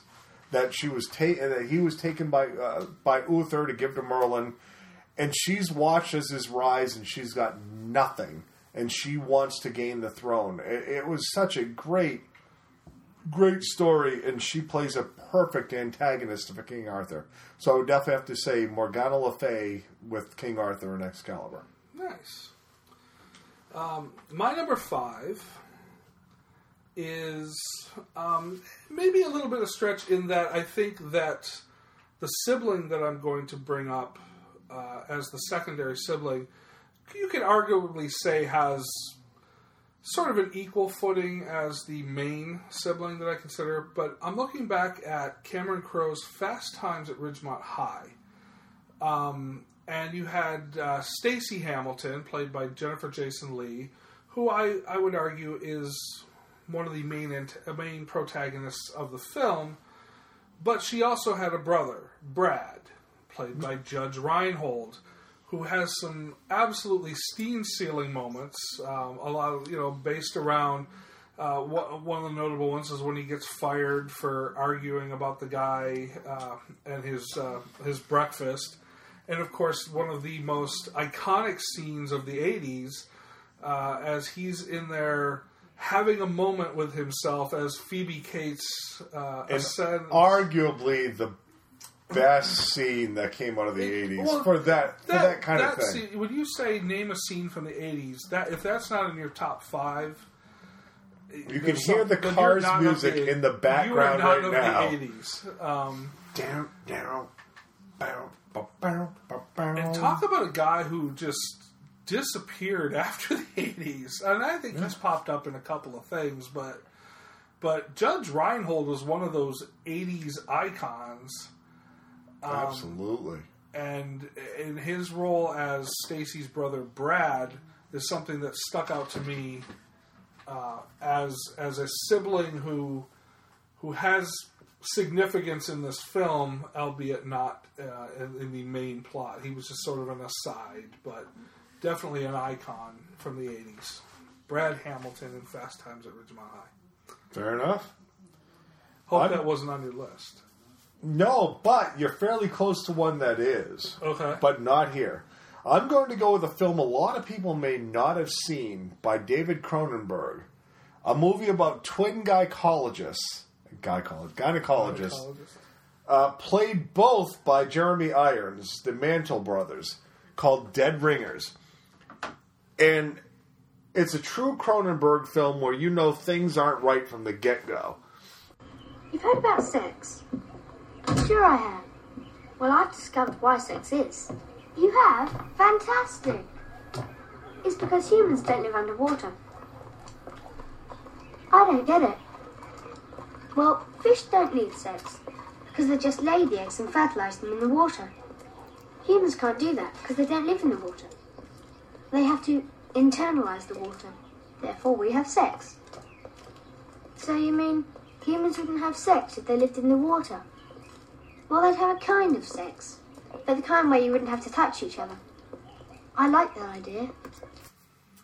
You add in the fact that they're both absolutely obsessed with the same woman, and I want to say it was played by Genevieve Bujold, who was 1970s and 80s. She was all the rage out of the French movies, and it's how they keep kind of trying to one-up each other, trying to get the perfect woman in their mind, but she has no idea which is which. She's not even totally understanding the fact that they're two different people, that they share the same practice, and they basically start slipping into each other's lives to try to get the attention of her.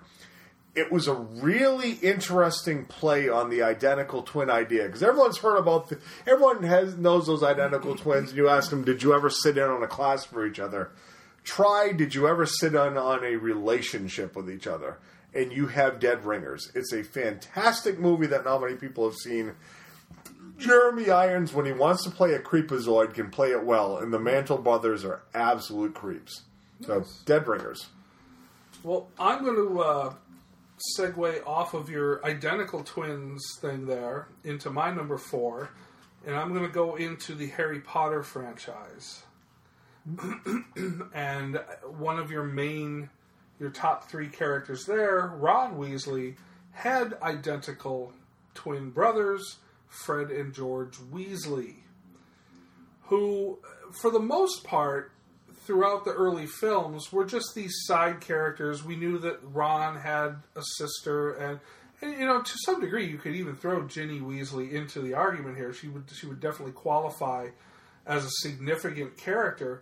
And Fred and George were more of a comic relief early on, but the actions that Fred and George Weasley take towards the ending films in sacrificing themselves, in getting expelled from Hogwarts, in one of them paying the ultimate sacrifice towards the end at the Battle of Hogwarts, Fred and George were this comic relief who later on held a lot of significance around what was going on with the battle against Voldemort and such. So for me, George and Fred Weasley are the siblings I'm doing. And like I said, in 4B would be Ginny Weasley, who clearly has significance early on and throughout the series. Mm-hmm. So she does become Mrs. Harry Potter. So she becomes that, but you look back all the way back to the second film of the Chamber of Secrets. She was the one around Mona, and she was the one that was being communicated through. Well, she was the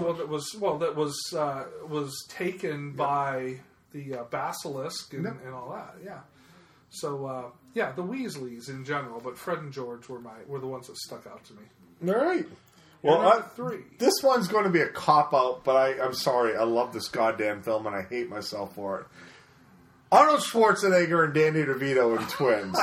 I'm sorry. I've seen this movie a bunch of times, and this movie to me is flat-out fun. I saw it in the theater. I loved the movie, and by then I knew what Danny DeVito was. And when I heard he was casting, I'm like, so clearly he's got to be the antagonist. And he certainly plays it in that movie. Oh, yeah. Ooh, yes. Mm-hmm. Oh, look. Is this really necessary, Vincent? Yes, of course it's necessary. I'm not going to introduce you to my mother looking like a goat herder from Albania. You need clothes. But I feel fine the way I am. But you look like a... Hello, can I help you? Oh, yeah. Do I look like I need help? Here's the problem right here. We got to do a whole ensemble. But the whole... let's be honest. You can't return to the 80s. You can't go back to the way we got away with comedy then. So we'll take Arnold Schwarzenegger, put him next to Danny DeVito and say, they're twins... Instant humor. We thought that shit was funny. I still do. Right. Now it won't play out as much. I know they're talking about doing a triplets movie now. Yeah, with a black with guy. Eddie Murphy as the black brother. Dude. And that's just not going to work. It's going to be horrible. I love Twins. I'm sorry. I hate myself for it, but I have to put it here. You probably should hate yourself. I should, but I'm owning it. Twins is my number 3. My number 3, and it's something we referenced earlier, at least a movie we referenced earlier. And the sibling that I'm going to pull on here has absolutely zero significance to this film until the last 2 minutes of the film. And it's Jack from The Incredibles. Oh, God. Okay. Well, gee, you thought I was going somewhere else. Yes, I did. Jack's just this cute little baby. Jack has no But powers. Jack's the little 5-minute Just Jack movie is one of the best parts of The Incredibles. Absolutely. And at the end, when Syndrome is going up to the sky, he stole Jack, and Jack turns into the Human Torch right there, and essentially is what leads to the end of Syndrome, the main antagonist of the film. And it just floats back down and starts sucking his thumb again. Jack is awesome. Yep. Jack is my number 3. All right. So now I'm going to say I'm going back to the 80s. And I got one there for going back to the 80s, too. People better forgive me for this, because I've got to say Ferris Bueller and Jeannie Bueller are, to me... Well, we could talk about this because that's also my number 2. Oh, is it? Yeah. I mean, come on. The fact that Jeannie, who... If you're watching it in the beginning, you don't see her as the foil, but as the movie plays out, she was perfectly written as the foil. Obsessed. She's obsessed with the fact that Ferris is getting everything, and she is the afterthought. She's as obsessed with taking down the aura of Ferris Bueller as Principal is. And it's funny, when this one came to me, dude, it was literally like this light shone in front of me. I'm like, oh my God. You get to school. Wait, you're letting him stay home? I can't believe this. If I was bleeding out my eyes, you guys would make me go to school. This is so unfair. Jeannie, please don't be upset with me. You have your health. Be thankful. Oh. That's it. I want out of this family.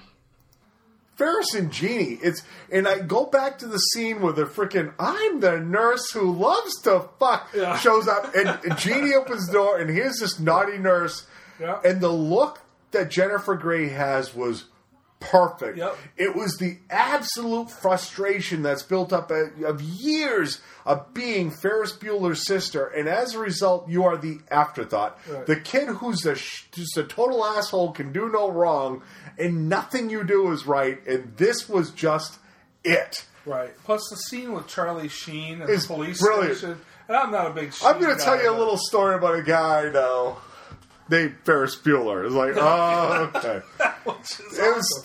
Dude, Ferris Bueller is easily one of my favorite movies of the 80s. And the thing is, if you look back, it has to be one of the best things that came out of that decade. Absolutely. And it's not just the characters. The whole story, the whole idea behind it is brilliant. This is, at the highest level, it's the most elaborate skip day ever. But there's so much going on in this movie. It's in my top 3, right along with Back to the Future and The Goonies. Those are my top 3 80s films. So, that's funny. Our number 2. Yeah, there it is. So we've just saved a little time there by saying the Jeannie Bueller. So go ahead and give me your number 1. And I'm concerned that we have the same number 1. Well, again, I'm going a true story put to film. So I'm definitely... All right. We're definitely not on the same page. Mickey and Dickie Ward in The Fighter. Nice. I didn't even consider that. I didn't want to put this here because I know it's a true story. But holy God, if you look at a film that was all but flawless... David O. Russell is my hero. The way that they were drawn in this, I don't know if it's real. Certainly the little bit you see at the very end when it shows the real people... It was nailed by Christian Bale and Mark Wahlberg from what we can see. David O. Russell's delivery in this movie is perfect. Were you like me? Huh? Was just good enough to fight Sugar Ray? I never had to win, did I? You gotta do more than that. You gotta win a title. For you, for me, for Lowell. This is your time, alright? You take it. I have you put my blue. You don't have to, alright? You fucking get out there. There's a lot of shit. You're not fucking angry. A lot of shit that we've gone through over the fucking years. You put it in that ring right now. This is yours. This is fucking yours. The Fighter, I've watched it countless times, and I'll keep watching it. It's a great movie. It's a movie that it's at its highest level. It's just a sports movie about boxing, but it really shows how low some people can have to sink before they rebound, and what humanity can go through before they bounce back. The Fighter's a flawless film. It's a beautiful film, and people need to really embrace it. Get past the fact that it's a boxing film and take it for what it is. Mickey and Dickie Ward. Exactly. It's about their relationship and their relationship with their mom. It's a great movie. You want to see Bale at the top of his game. And so... Hate me for saying a true life movie, but Mickey and Dickie Ward in The Fighter is a great choice. One that I actually hadn't even considered before. Mine, I'm going back to the early aughts here. Okay. In one of my all-time favorite comedies. In my number 1. My number 1 is Kip Dynamite, brother to Napoleon Dynamite. I never thought of that one. That's a great choice. Who basically is just another character in a sea of characters. And there was something I was going to tell you too, and this is complete. It's not off topic, but it's off topic. In that Uncle Rico was in something He's been in a bunch of stuff, dude. Yeah, but what was it I was watching the other... Uncle Rico was Laszlo in Real Genius. Yes! Uncle Rico was Laszlo. That's the light going on over my head. Now I'm picturing that horrible wig Laszlo had and the big beard and mustache. Laszlo Holyfeld was the guy who was Uncle Rico in Napoleon Dynamite. So he helped get all the popcorn inside the person's house at the end. Yes. Oh my God, you're right. But yeah, Kip Dynamite. I mean, dude, a lot of people hate Napoleon Dynamite. You either love or you hate Napoleon Dynamite, and I fall on the love side. And there's just scene after scene of just comedic greatness, and it's one of those films that's just one of the most quotable comedies of all time. And Kip is somebody who owns a lot of those things. You know. Stay home and eat all the freaking chips, Kip. Napoleon, don't be jealous that I've been chatting online with babes all day. Besides, we both know I'm training to become a cage fighter. Since when, Kip? You have the worst reflexes of all time. Try and hit me, Napoleon. What? I said come down here and see what happens if you try and hit me. Such an idiot. Let's see what your best move is.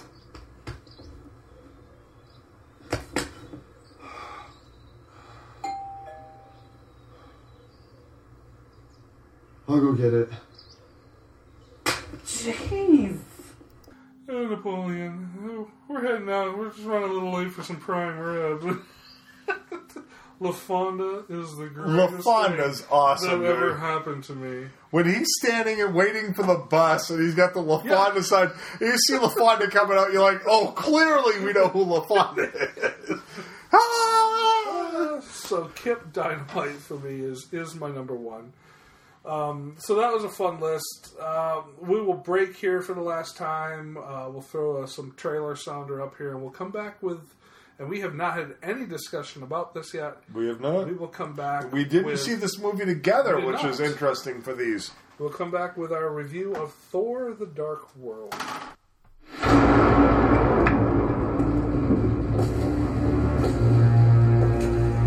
After all this time, now you come to visit me, brother. Why? To mock. I need your help. And I wish I could trust you. If you did, you'd be the fool I always took you for.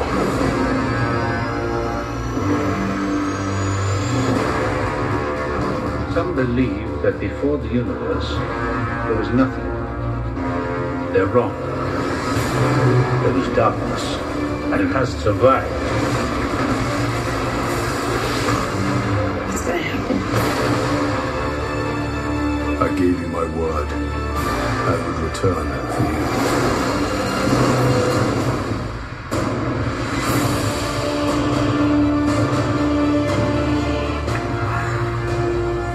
You face an enemy, known only to a few, known only to one. You must be truly desperate to come to me for help. If we do nothing, they will destroy us.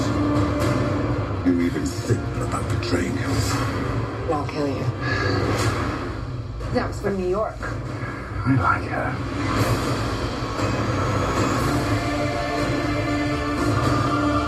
Thor, your bravery will not ease your pain. Your family, your world will be extinguished. We're running out of time. The very fabric of reality will be torn apart. I'll find a way to save us all.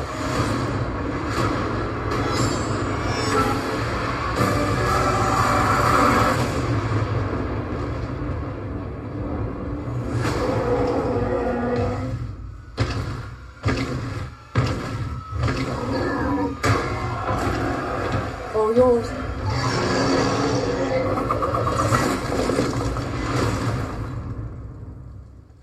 Anyone else? So, Marvel Phase 2 Continues. turns on. I'll just come right out and say it. I had a blast with Thor 2. I thought this is the movie that Iron Man 3 should have been. This was a lot of fun. It had some holes. But any they were comic book forgivable movie's holes. going to. I can get past it. There were some. They were forgivable. I thought it was a blast from It was. start to finish. It was. They gave us characters we wanted to see in ways we wanted to see them. Well, I would always argue that Thor has always had the most interesting supporting cast of characters. Yep, that's a good way to put it. They certainly have a lot more. Casting him as just a god dropped on Earth, not that interesting. The choice of using Asgard as the setting for 90% of this movie was perfect. It was great. I loved it. Yeah, everybody that was in it. I don't know if you read my review for the site. I avoided it. I saw you had one up, but I put it avoided up it. yesterday. Yeah, Hemsworth is perfect as Thor, but it's almost like, and especially in this one, more so than the first one, is that Thor. A lot of times, Thor's not even the main character in his own movies. These movies tend to become a lot more about Loki, or at least equally about Loki as they do. They're about Loki and the cast of characters around him. Yeah. Certainly the best scenes seem to play off with the other characters. Even the four warriors, which I'm losing the name of, when they're trying to stop Odin from getting from Odin's guards from getting to Thor. Plus Heimdall, and that was great stuff. And I think that's what was missing. And you and I both acknowledged that we saw the first Thor and were pleasantly surprised by the movie. Yeah, it ended up being better than it should have been. I enjoyed it. This capitalized on it and I gave believe it us did. Thor, but it also gave us all the other characters that was so interesting times 10. Yeah. And for me, it was like the scene with Loki changing forms when they're walking when he becomes Captain America and stuff. That was one of the greatest That was when he turns into Jane Foster, and like, I see what you see with her. And he's like, I want to say there was a reference where he changed into Captain America about wearing the cod piece of power or something. I'm like, this is perfect.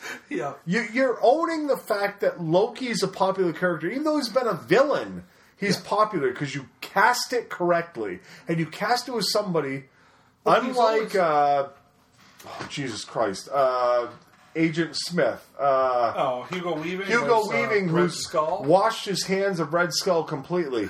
Yeah. You've got an actor here who's a great actor who's owned the fact that he's Loki. And is even doing commercials as Loki. Yeah. It's perfect. Mm-hmm. That's what the audience is going to embrace, and that's why it worked that well. Are we in danger of getting Loki overload, though?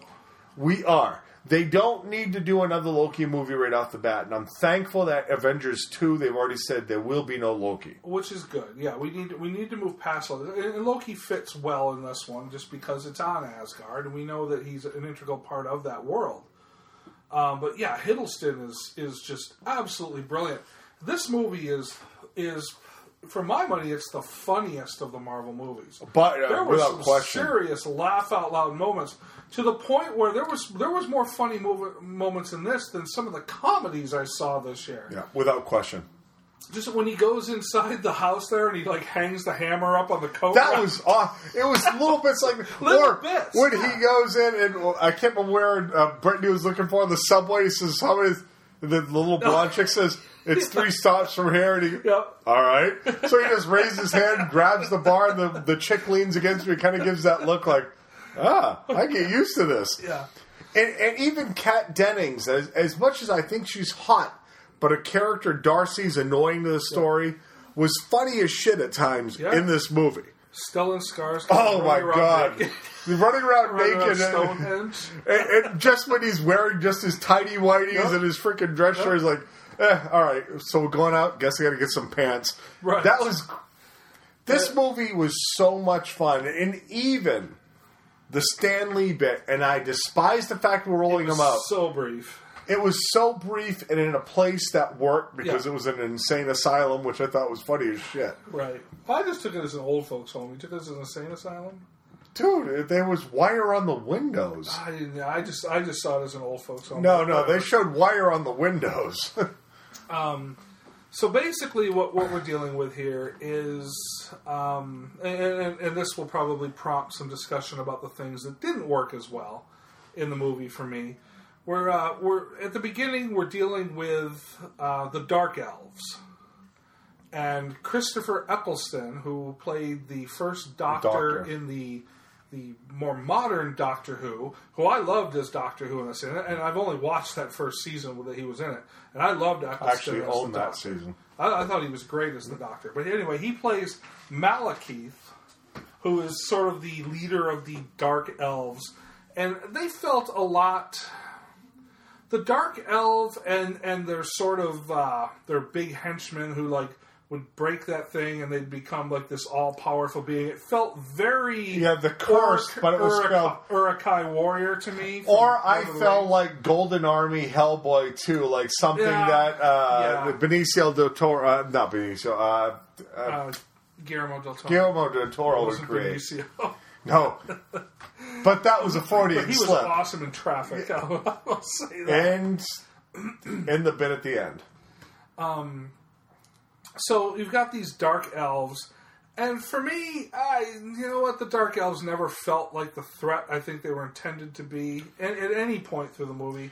It was something a little too steampunk for me. Yeah. What killed me is, and it may be this way in the comics, is they're bringing out blasters and bazookas and then and grenades and stuff. I just never. I don't know enough about the comic to know how true to the comic that was. I just never felt throughout the whole flick that this was a legitimate threat. Yeah, they can inflict some damage, and Malekith can scowl and be ominous on command. But I never felt there was anything here that Thor and his ilk were going to struggle with ultimately in the end. Yeah, I can buy that. Irregardless, there was this. You had this thing called the Ether that Malekith knows that if he has the Ether, he is going to become all-powerful. And every, I don't know, many, many years apart. 5,000 years. Basically, 5,000? To reference the Dark Crystal, it's the Grand Conjunction. Mm-hmm. It's the alignment of all the planets. Yeah, and it was called, basically this was called the Convergence. Yeah. And it was an alignment of the 9 realms. Asgard and whatever other realms, wherever the Dark Elves were from, or the Frost Giants were from. Basically a convergence. And if you have the Ether, you can basically rain darkness upon the entire universe at this point. And all the Ether really is like this liquefied weapon. It looks like spilled red wine. Right, that just spreads across things, and it has power, but its biggest power of all is just basically bringing darkness to everything around it. Its bearer will be able to unleash this darkness. Both metaphorically and physically. Correct. So... way back in the day, when the forces of Asgard defeated the Dark Elves, they had buried the Ether poorly. Clearly poorly. But it held for 5,000 years at least, so again, maybe not too poorly, but which felt a little too like, all right, well, we need to bury the Tesseract so nobody ever finds it. Right. So we need to bury the Ether. With the additional scene during the credits gets played out even worse that way. Right. So, in modern days, our heroes, Jane Foster and Darcy and that stuff, they stumble across the portal to wherever the Ether is and whatnot. And some more funny scenes there. And one of the funnier scenes, but plot-wise, it's a little weak. Yeah. That it just so happens to be them. Right. And it just so happens to be there. Right. So, Jane Foster somehow becomes consumed by the Ether. The Ether is now inside of her. And it looks and feels a lot like, almost like the Extremis piece from the Iron Man series.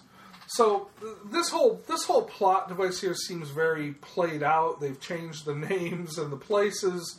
to protect the innocent, but it feels a lot like stuff that's. But isn't that kind of a knock on Marvel? Period. Yeah, perhaps. That a lot of their plot lines, people. I kind of read this before. It was called something else. Yeah, but it's been done. But that's where we're at here, and all of a sudden, two things have happened now that Jane Foster has us.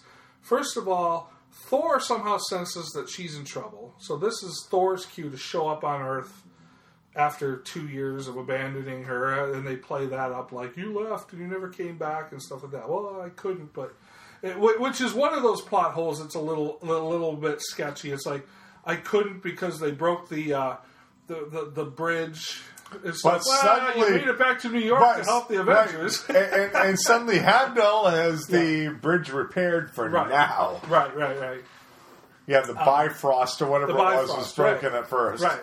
And then, so we have Thor coming back for Jane, and then it also has awakened Malekith, who's been in this stasis for the last... And a very cool-looking ships that look like it's something out of Star Wars. Absolutely. It's a total rip-off of the Slave One from Boba Fett, actually. Yeah. So we have him back in the picture now, and he's angrier than ever, and he wants to... He knows that... Fortunately enough, that convergence is a-coming again, so he wants to rain darkness upon the Nine Realms. So Thor takes Jane up to Asgard, and that is where we stay for the majority of the movie. Mm-hmm. And it's at this point that we basically just fall into a family drama. Less of a superhero film and more into a family drama.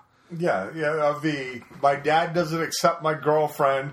Yeah. Mom likes her, but sorry, Mom. Right. And then you have the disgraced brother. Yeah, who's off in the prisons for his transgressions against humanity. And it's all set up to this. Malekith and his army are invading Asgard and stuff on the side. So you have these two divergent plot pieces here. We have to have the save the world scenario because, it's a superhero flick. And then we have the character arc scenario over here of how does Jane Foster fit into this world of the gods. And they brush very briefly past the whole, is Lady Sif jealous of this? And she gives her a couple of sideways looks. And then she's passed off. As soon as she helps Natalie Portman's character, then Lady Sif's done in this movie. Mm-hmm. And early on, though, the big deal was Odin pointing out, why do you pine for somebody who's not going to live like you will and can't, when you've got this one who clearly wants you standing in front of you. Right. And then they show Lady Sif getting off on some badassdom and little warrior battles. And certainly, that's a tough battle to wait in mind, Jamie Alexander against Natalie Portman. It'd be nice to have that as a decision. Yeah, kind of. But chooses Natalie Portman. Well, so we presume. Yeah, well, good point. Everything looks that way. What I really enjoyed with this movie, though, is I felt like it added upon what we'd had from the Avengers by giving us still stories with an Avenger. And that was my knock with Iron Man 3, is at times it felt like I wasn't watching an Iron Man movie anymore. I was watching either Lethal Weapon or I was watching a Tony Stark movie. And that didn't work so well for me. Here, I felt like I was getting Thor. Yeah, there wasn't a lot of Iron Man in that Iron Man movie. No, if you really go back to Iron Man moments in the costume, there aren't many. There's very few. Here, you get Thor, a lot of Thor. I think Thor's first appearance in this film was one of the most badass scenes around. Where all of a sudden you just see him through the thing, all of a sudden the hammer, and there he is. That is awesome, dude. And they did a great job of playing out Mjolnir in this movie. Yeah. Mjolnir got played a bit in the first one. This one, the whole bit in the end where he's throwing Mjolnir, but he keeps passing through the different warps and Mjolnir's trying to track him, was actually played out really well. That, to me, worked fantastic. Yeah, I agree. Right down to the bit with Odin, in the end, and I'm using Odin with quotes for those who don't see me and don't know what it means. Right. Making the reference about Mjolnir being yours, it played out perfectly. That's what I want to see in Thor. Is I want to see Thor basically saying, no, I'm not going to sit on a throne. I want to be this badass guy who's defending those that can't defend themselves. I will always defend you, but I don't want to be your king. And that's a perfect way to spin that character. Yeah. It makes him way more tolerable, way more palpable. Yeah. And that, I think that's where they've gotten to now with his character. And what makes me happy is all the knock was early on, if you remember right, Natalie Portman didn't really want to do this movie. Because I don't remember what director they had cast, but it was a female director. And she, when all of a sudden that director walked away because she was not getting along with Marvel, Natalie was going to walk away from it. And they said, no, you're contractually obligated. I thought we got a better movie than we got on the first go-around. Oh, absolutely. Well, Kenneth Branagh was the first one. And he did a great job. But he had to do the creation... Well, with Thor, it's the creation story. With Thor, that means something a little different. Yeah, and plus you were going towards the Avengers. So that right. was that movie only existed because of the Avengers. Right. Whereas this one here, we already know the Avengers piece, and we know there's an Avengers 2, but you had a little bit more leeway in making this more of a standalone film. And really, the only reference to the Avengers was about what Loki did to New York. Right. And I can live with that. That's fine. Yeah. If that's the approach they want to take, so be it. I don't need to keep rehashing the Avengers, but you can't disown it like it never happened. Right. So go with it on this approach. I'm not a huge fan of the Jane Foster character, and that's nothing against Natalie Portman's performance. She plays it out as she's instructed to do, has the characters written.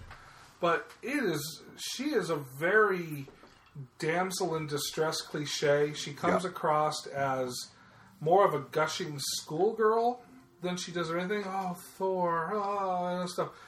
They brought her up to Asgard to try to save her from having the ether inside of her stuff, but she always felt, as a character up in Asgard, she always felt as a lesser individual that was just sort of in the way.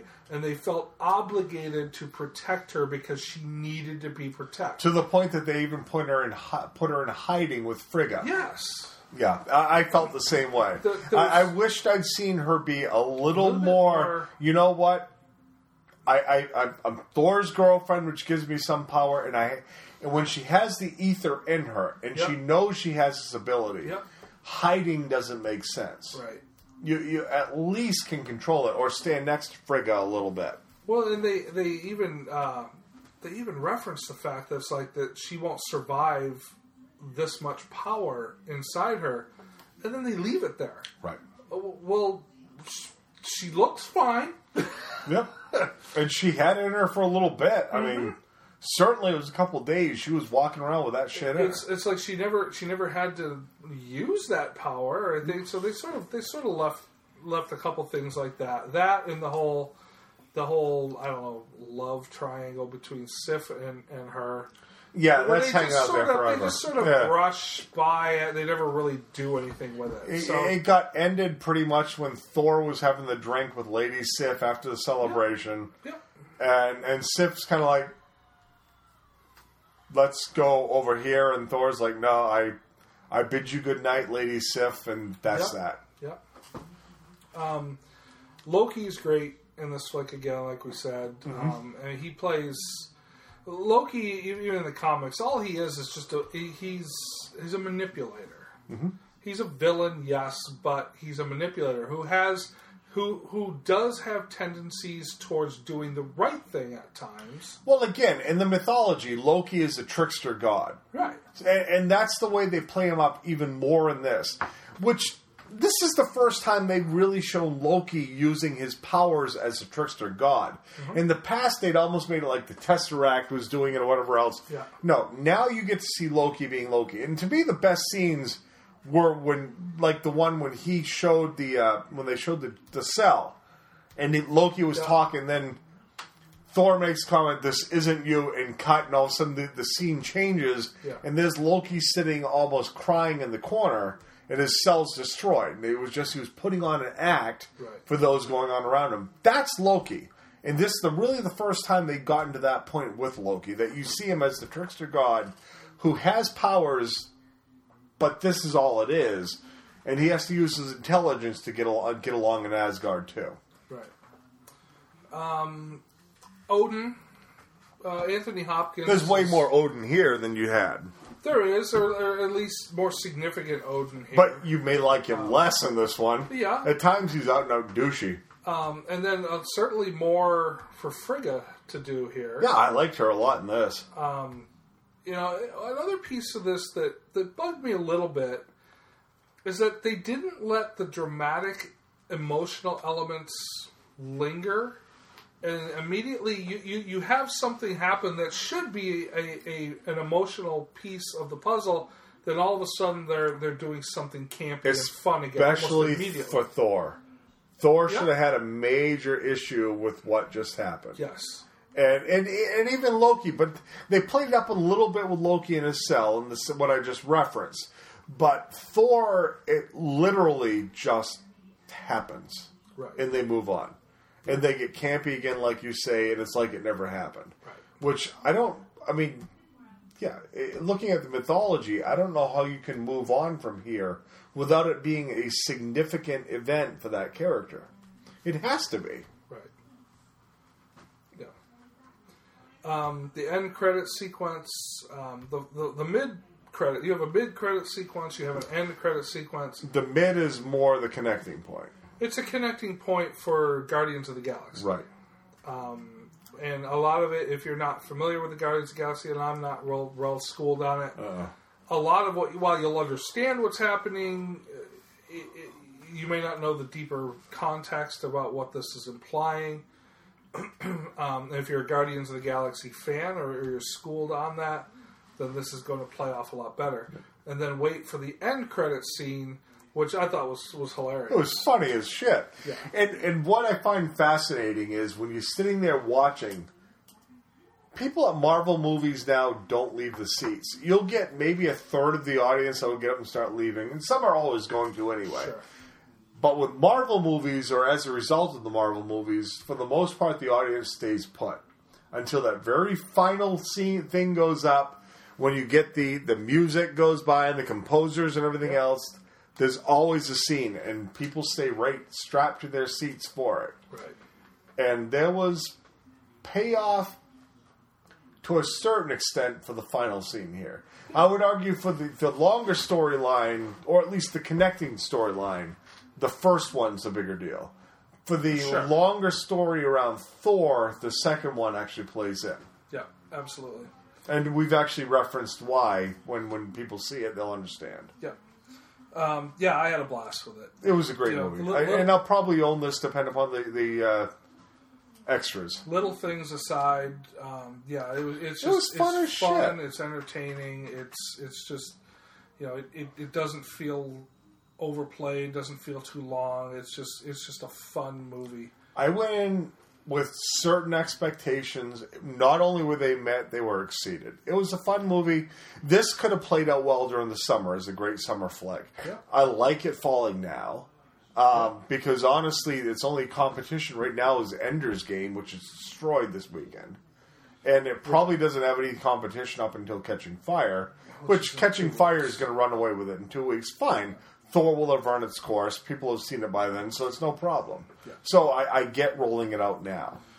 Which brings us to the fact that in 2 weeks, we will be seeing Catching Fire. What letter grade or what number grade do you give Thor? I give it a 4. Yeah, 4 or 5 for me is a solid bet. It's very watchable. There are flaws. But the flaws are forgettable with everything else going on. My critic's eye would air it down probably to a 3.5. But there's too much fun to be had here, so I'm willing. Then I'm willing to overlook some of the little things. And after seeing, from an entertainment standpoint, it's a 4. And after what Iron Man 3 gave me after the Avengers, this is the movie that if they'd followed up the Avengers, I could have lived with this. This would have felt really good after For that. me, the Avengers is certainly the cream of the crop. The first Iron Man probably is my second favorite, and then this one falls into that. Yep, I would agree wholeheartedly.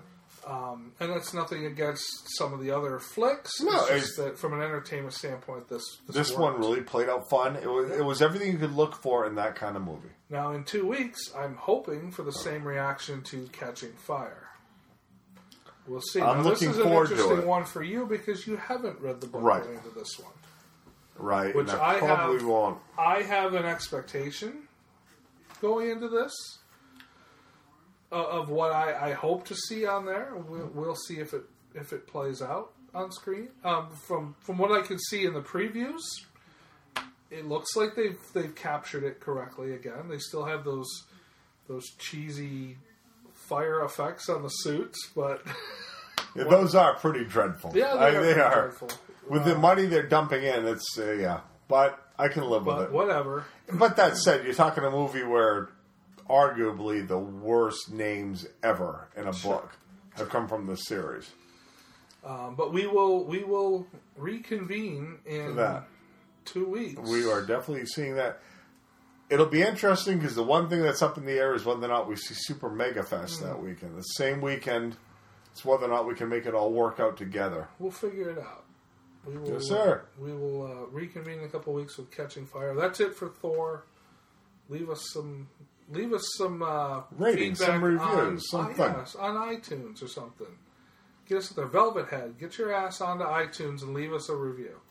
But it better be 5 stars. Well, if it's not 5 because stars, I've then now don't. seen frickin' Roadhouse, so Roadhouse, and I get Roadhouse, and I guess that's not what you just see. You accept Roadhouse. Roadhouse. Late.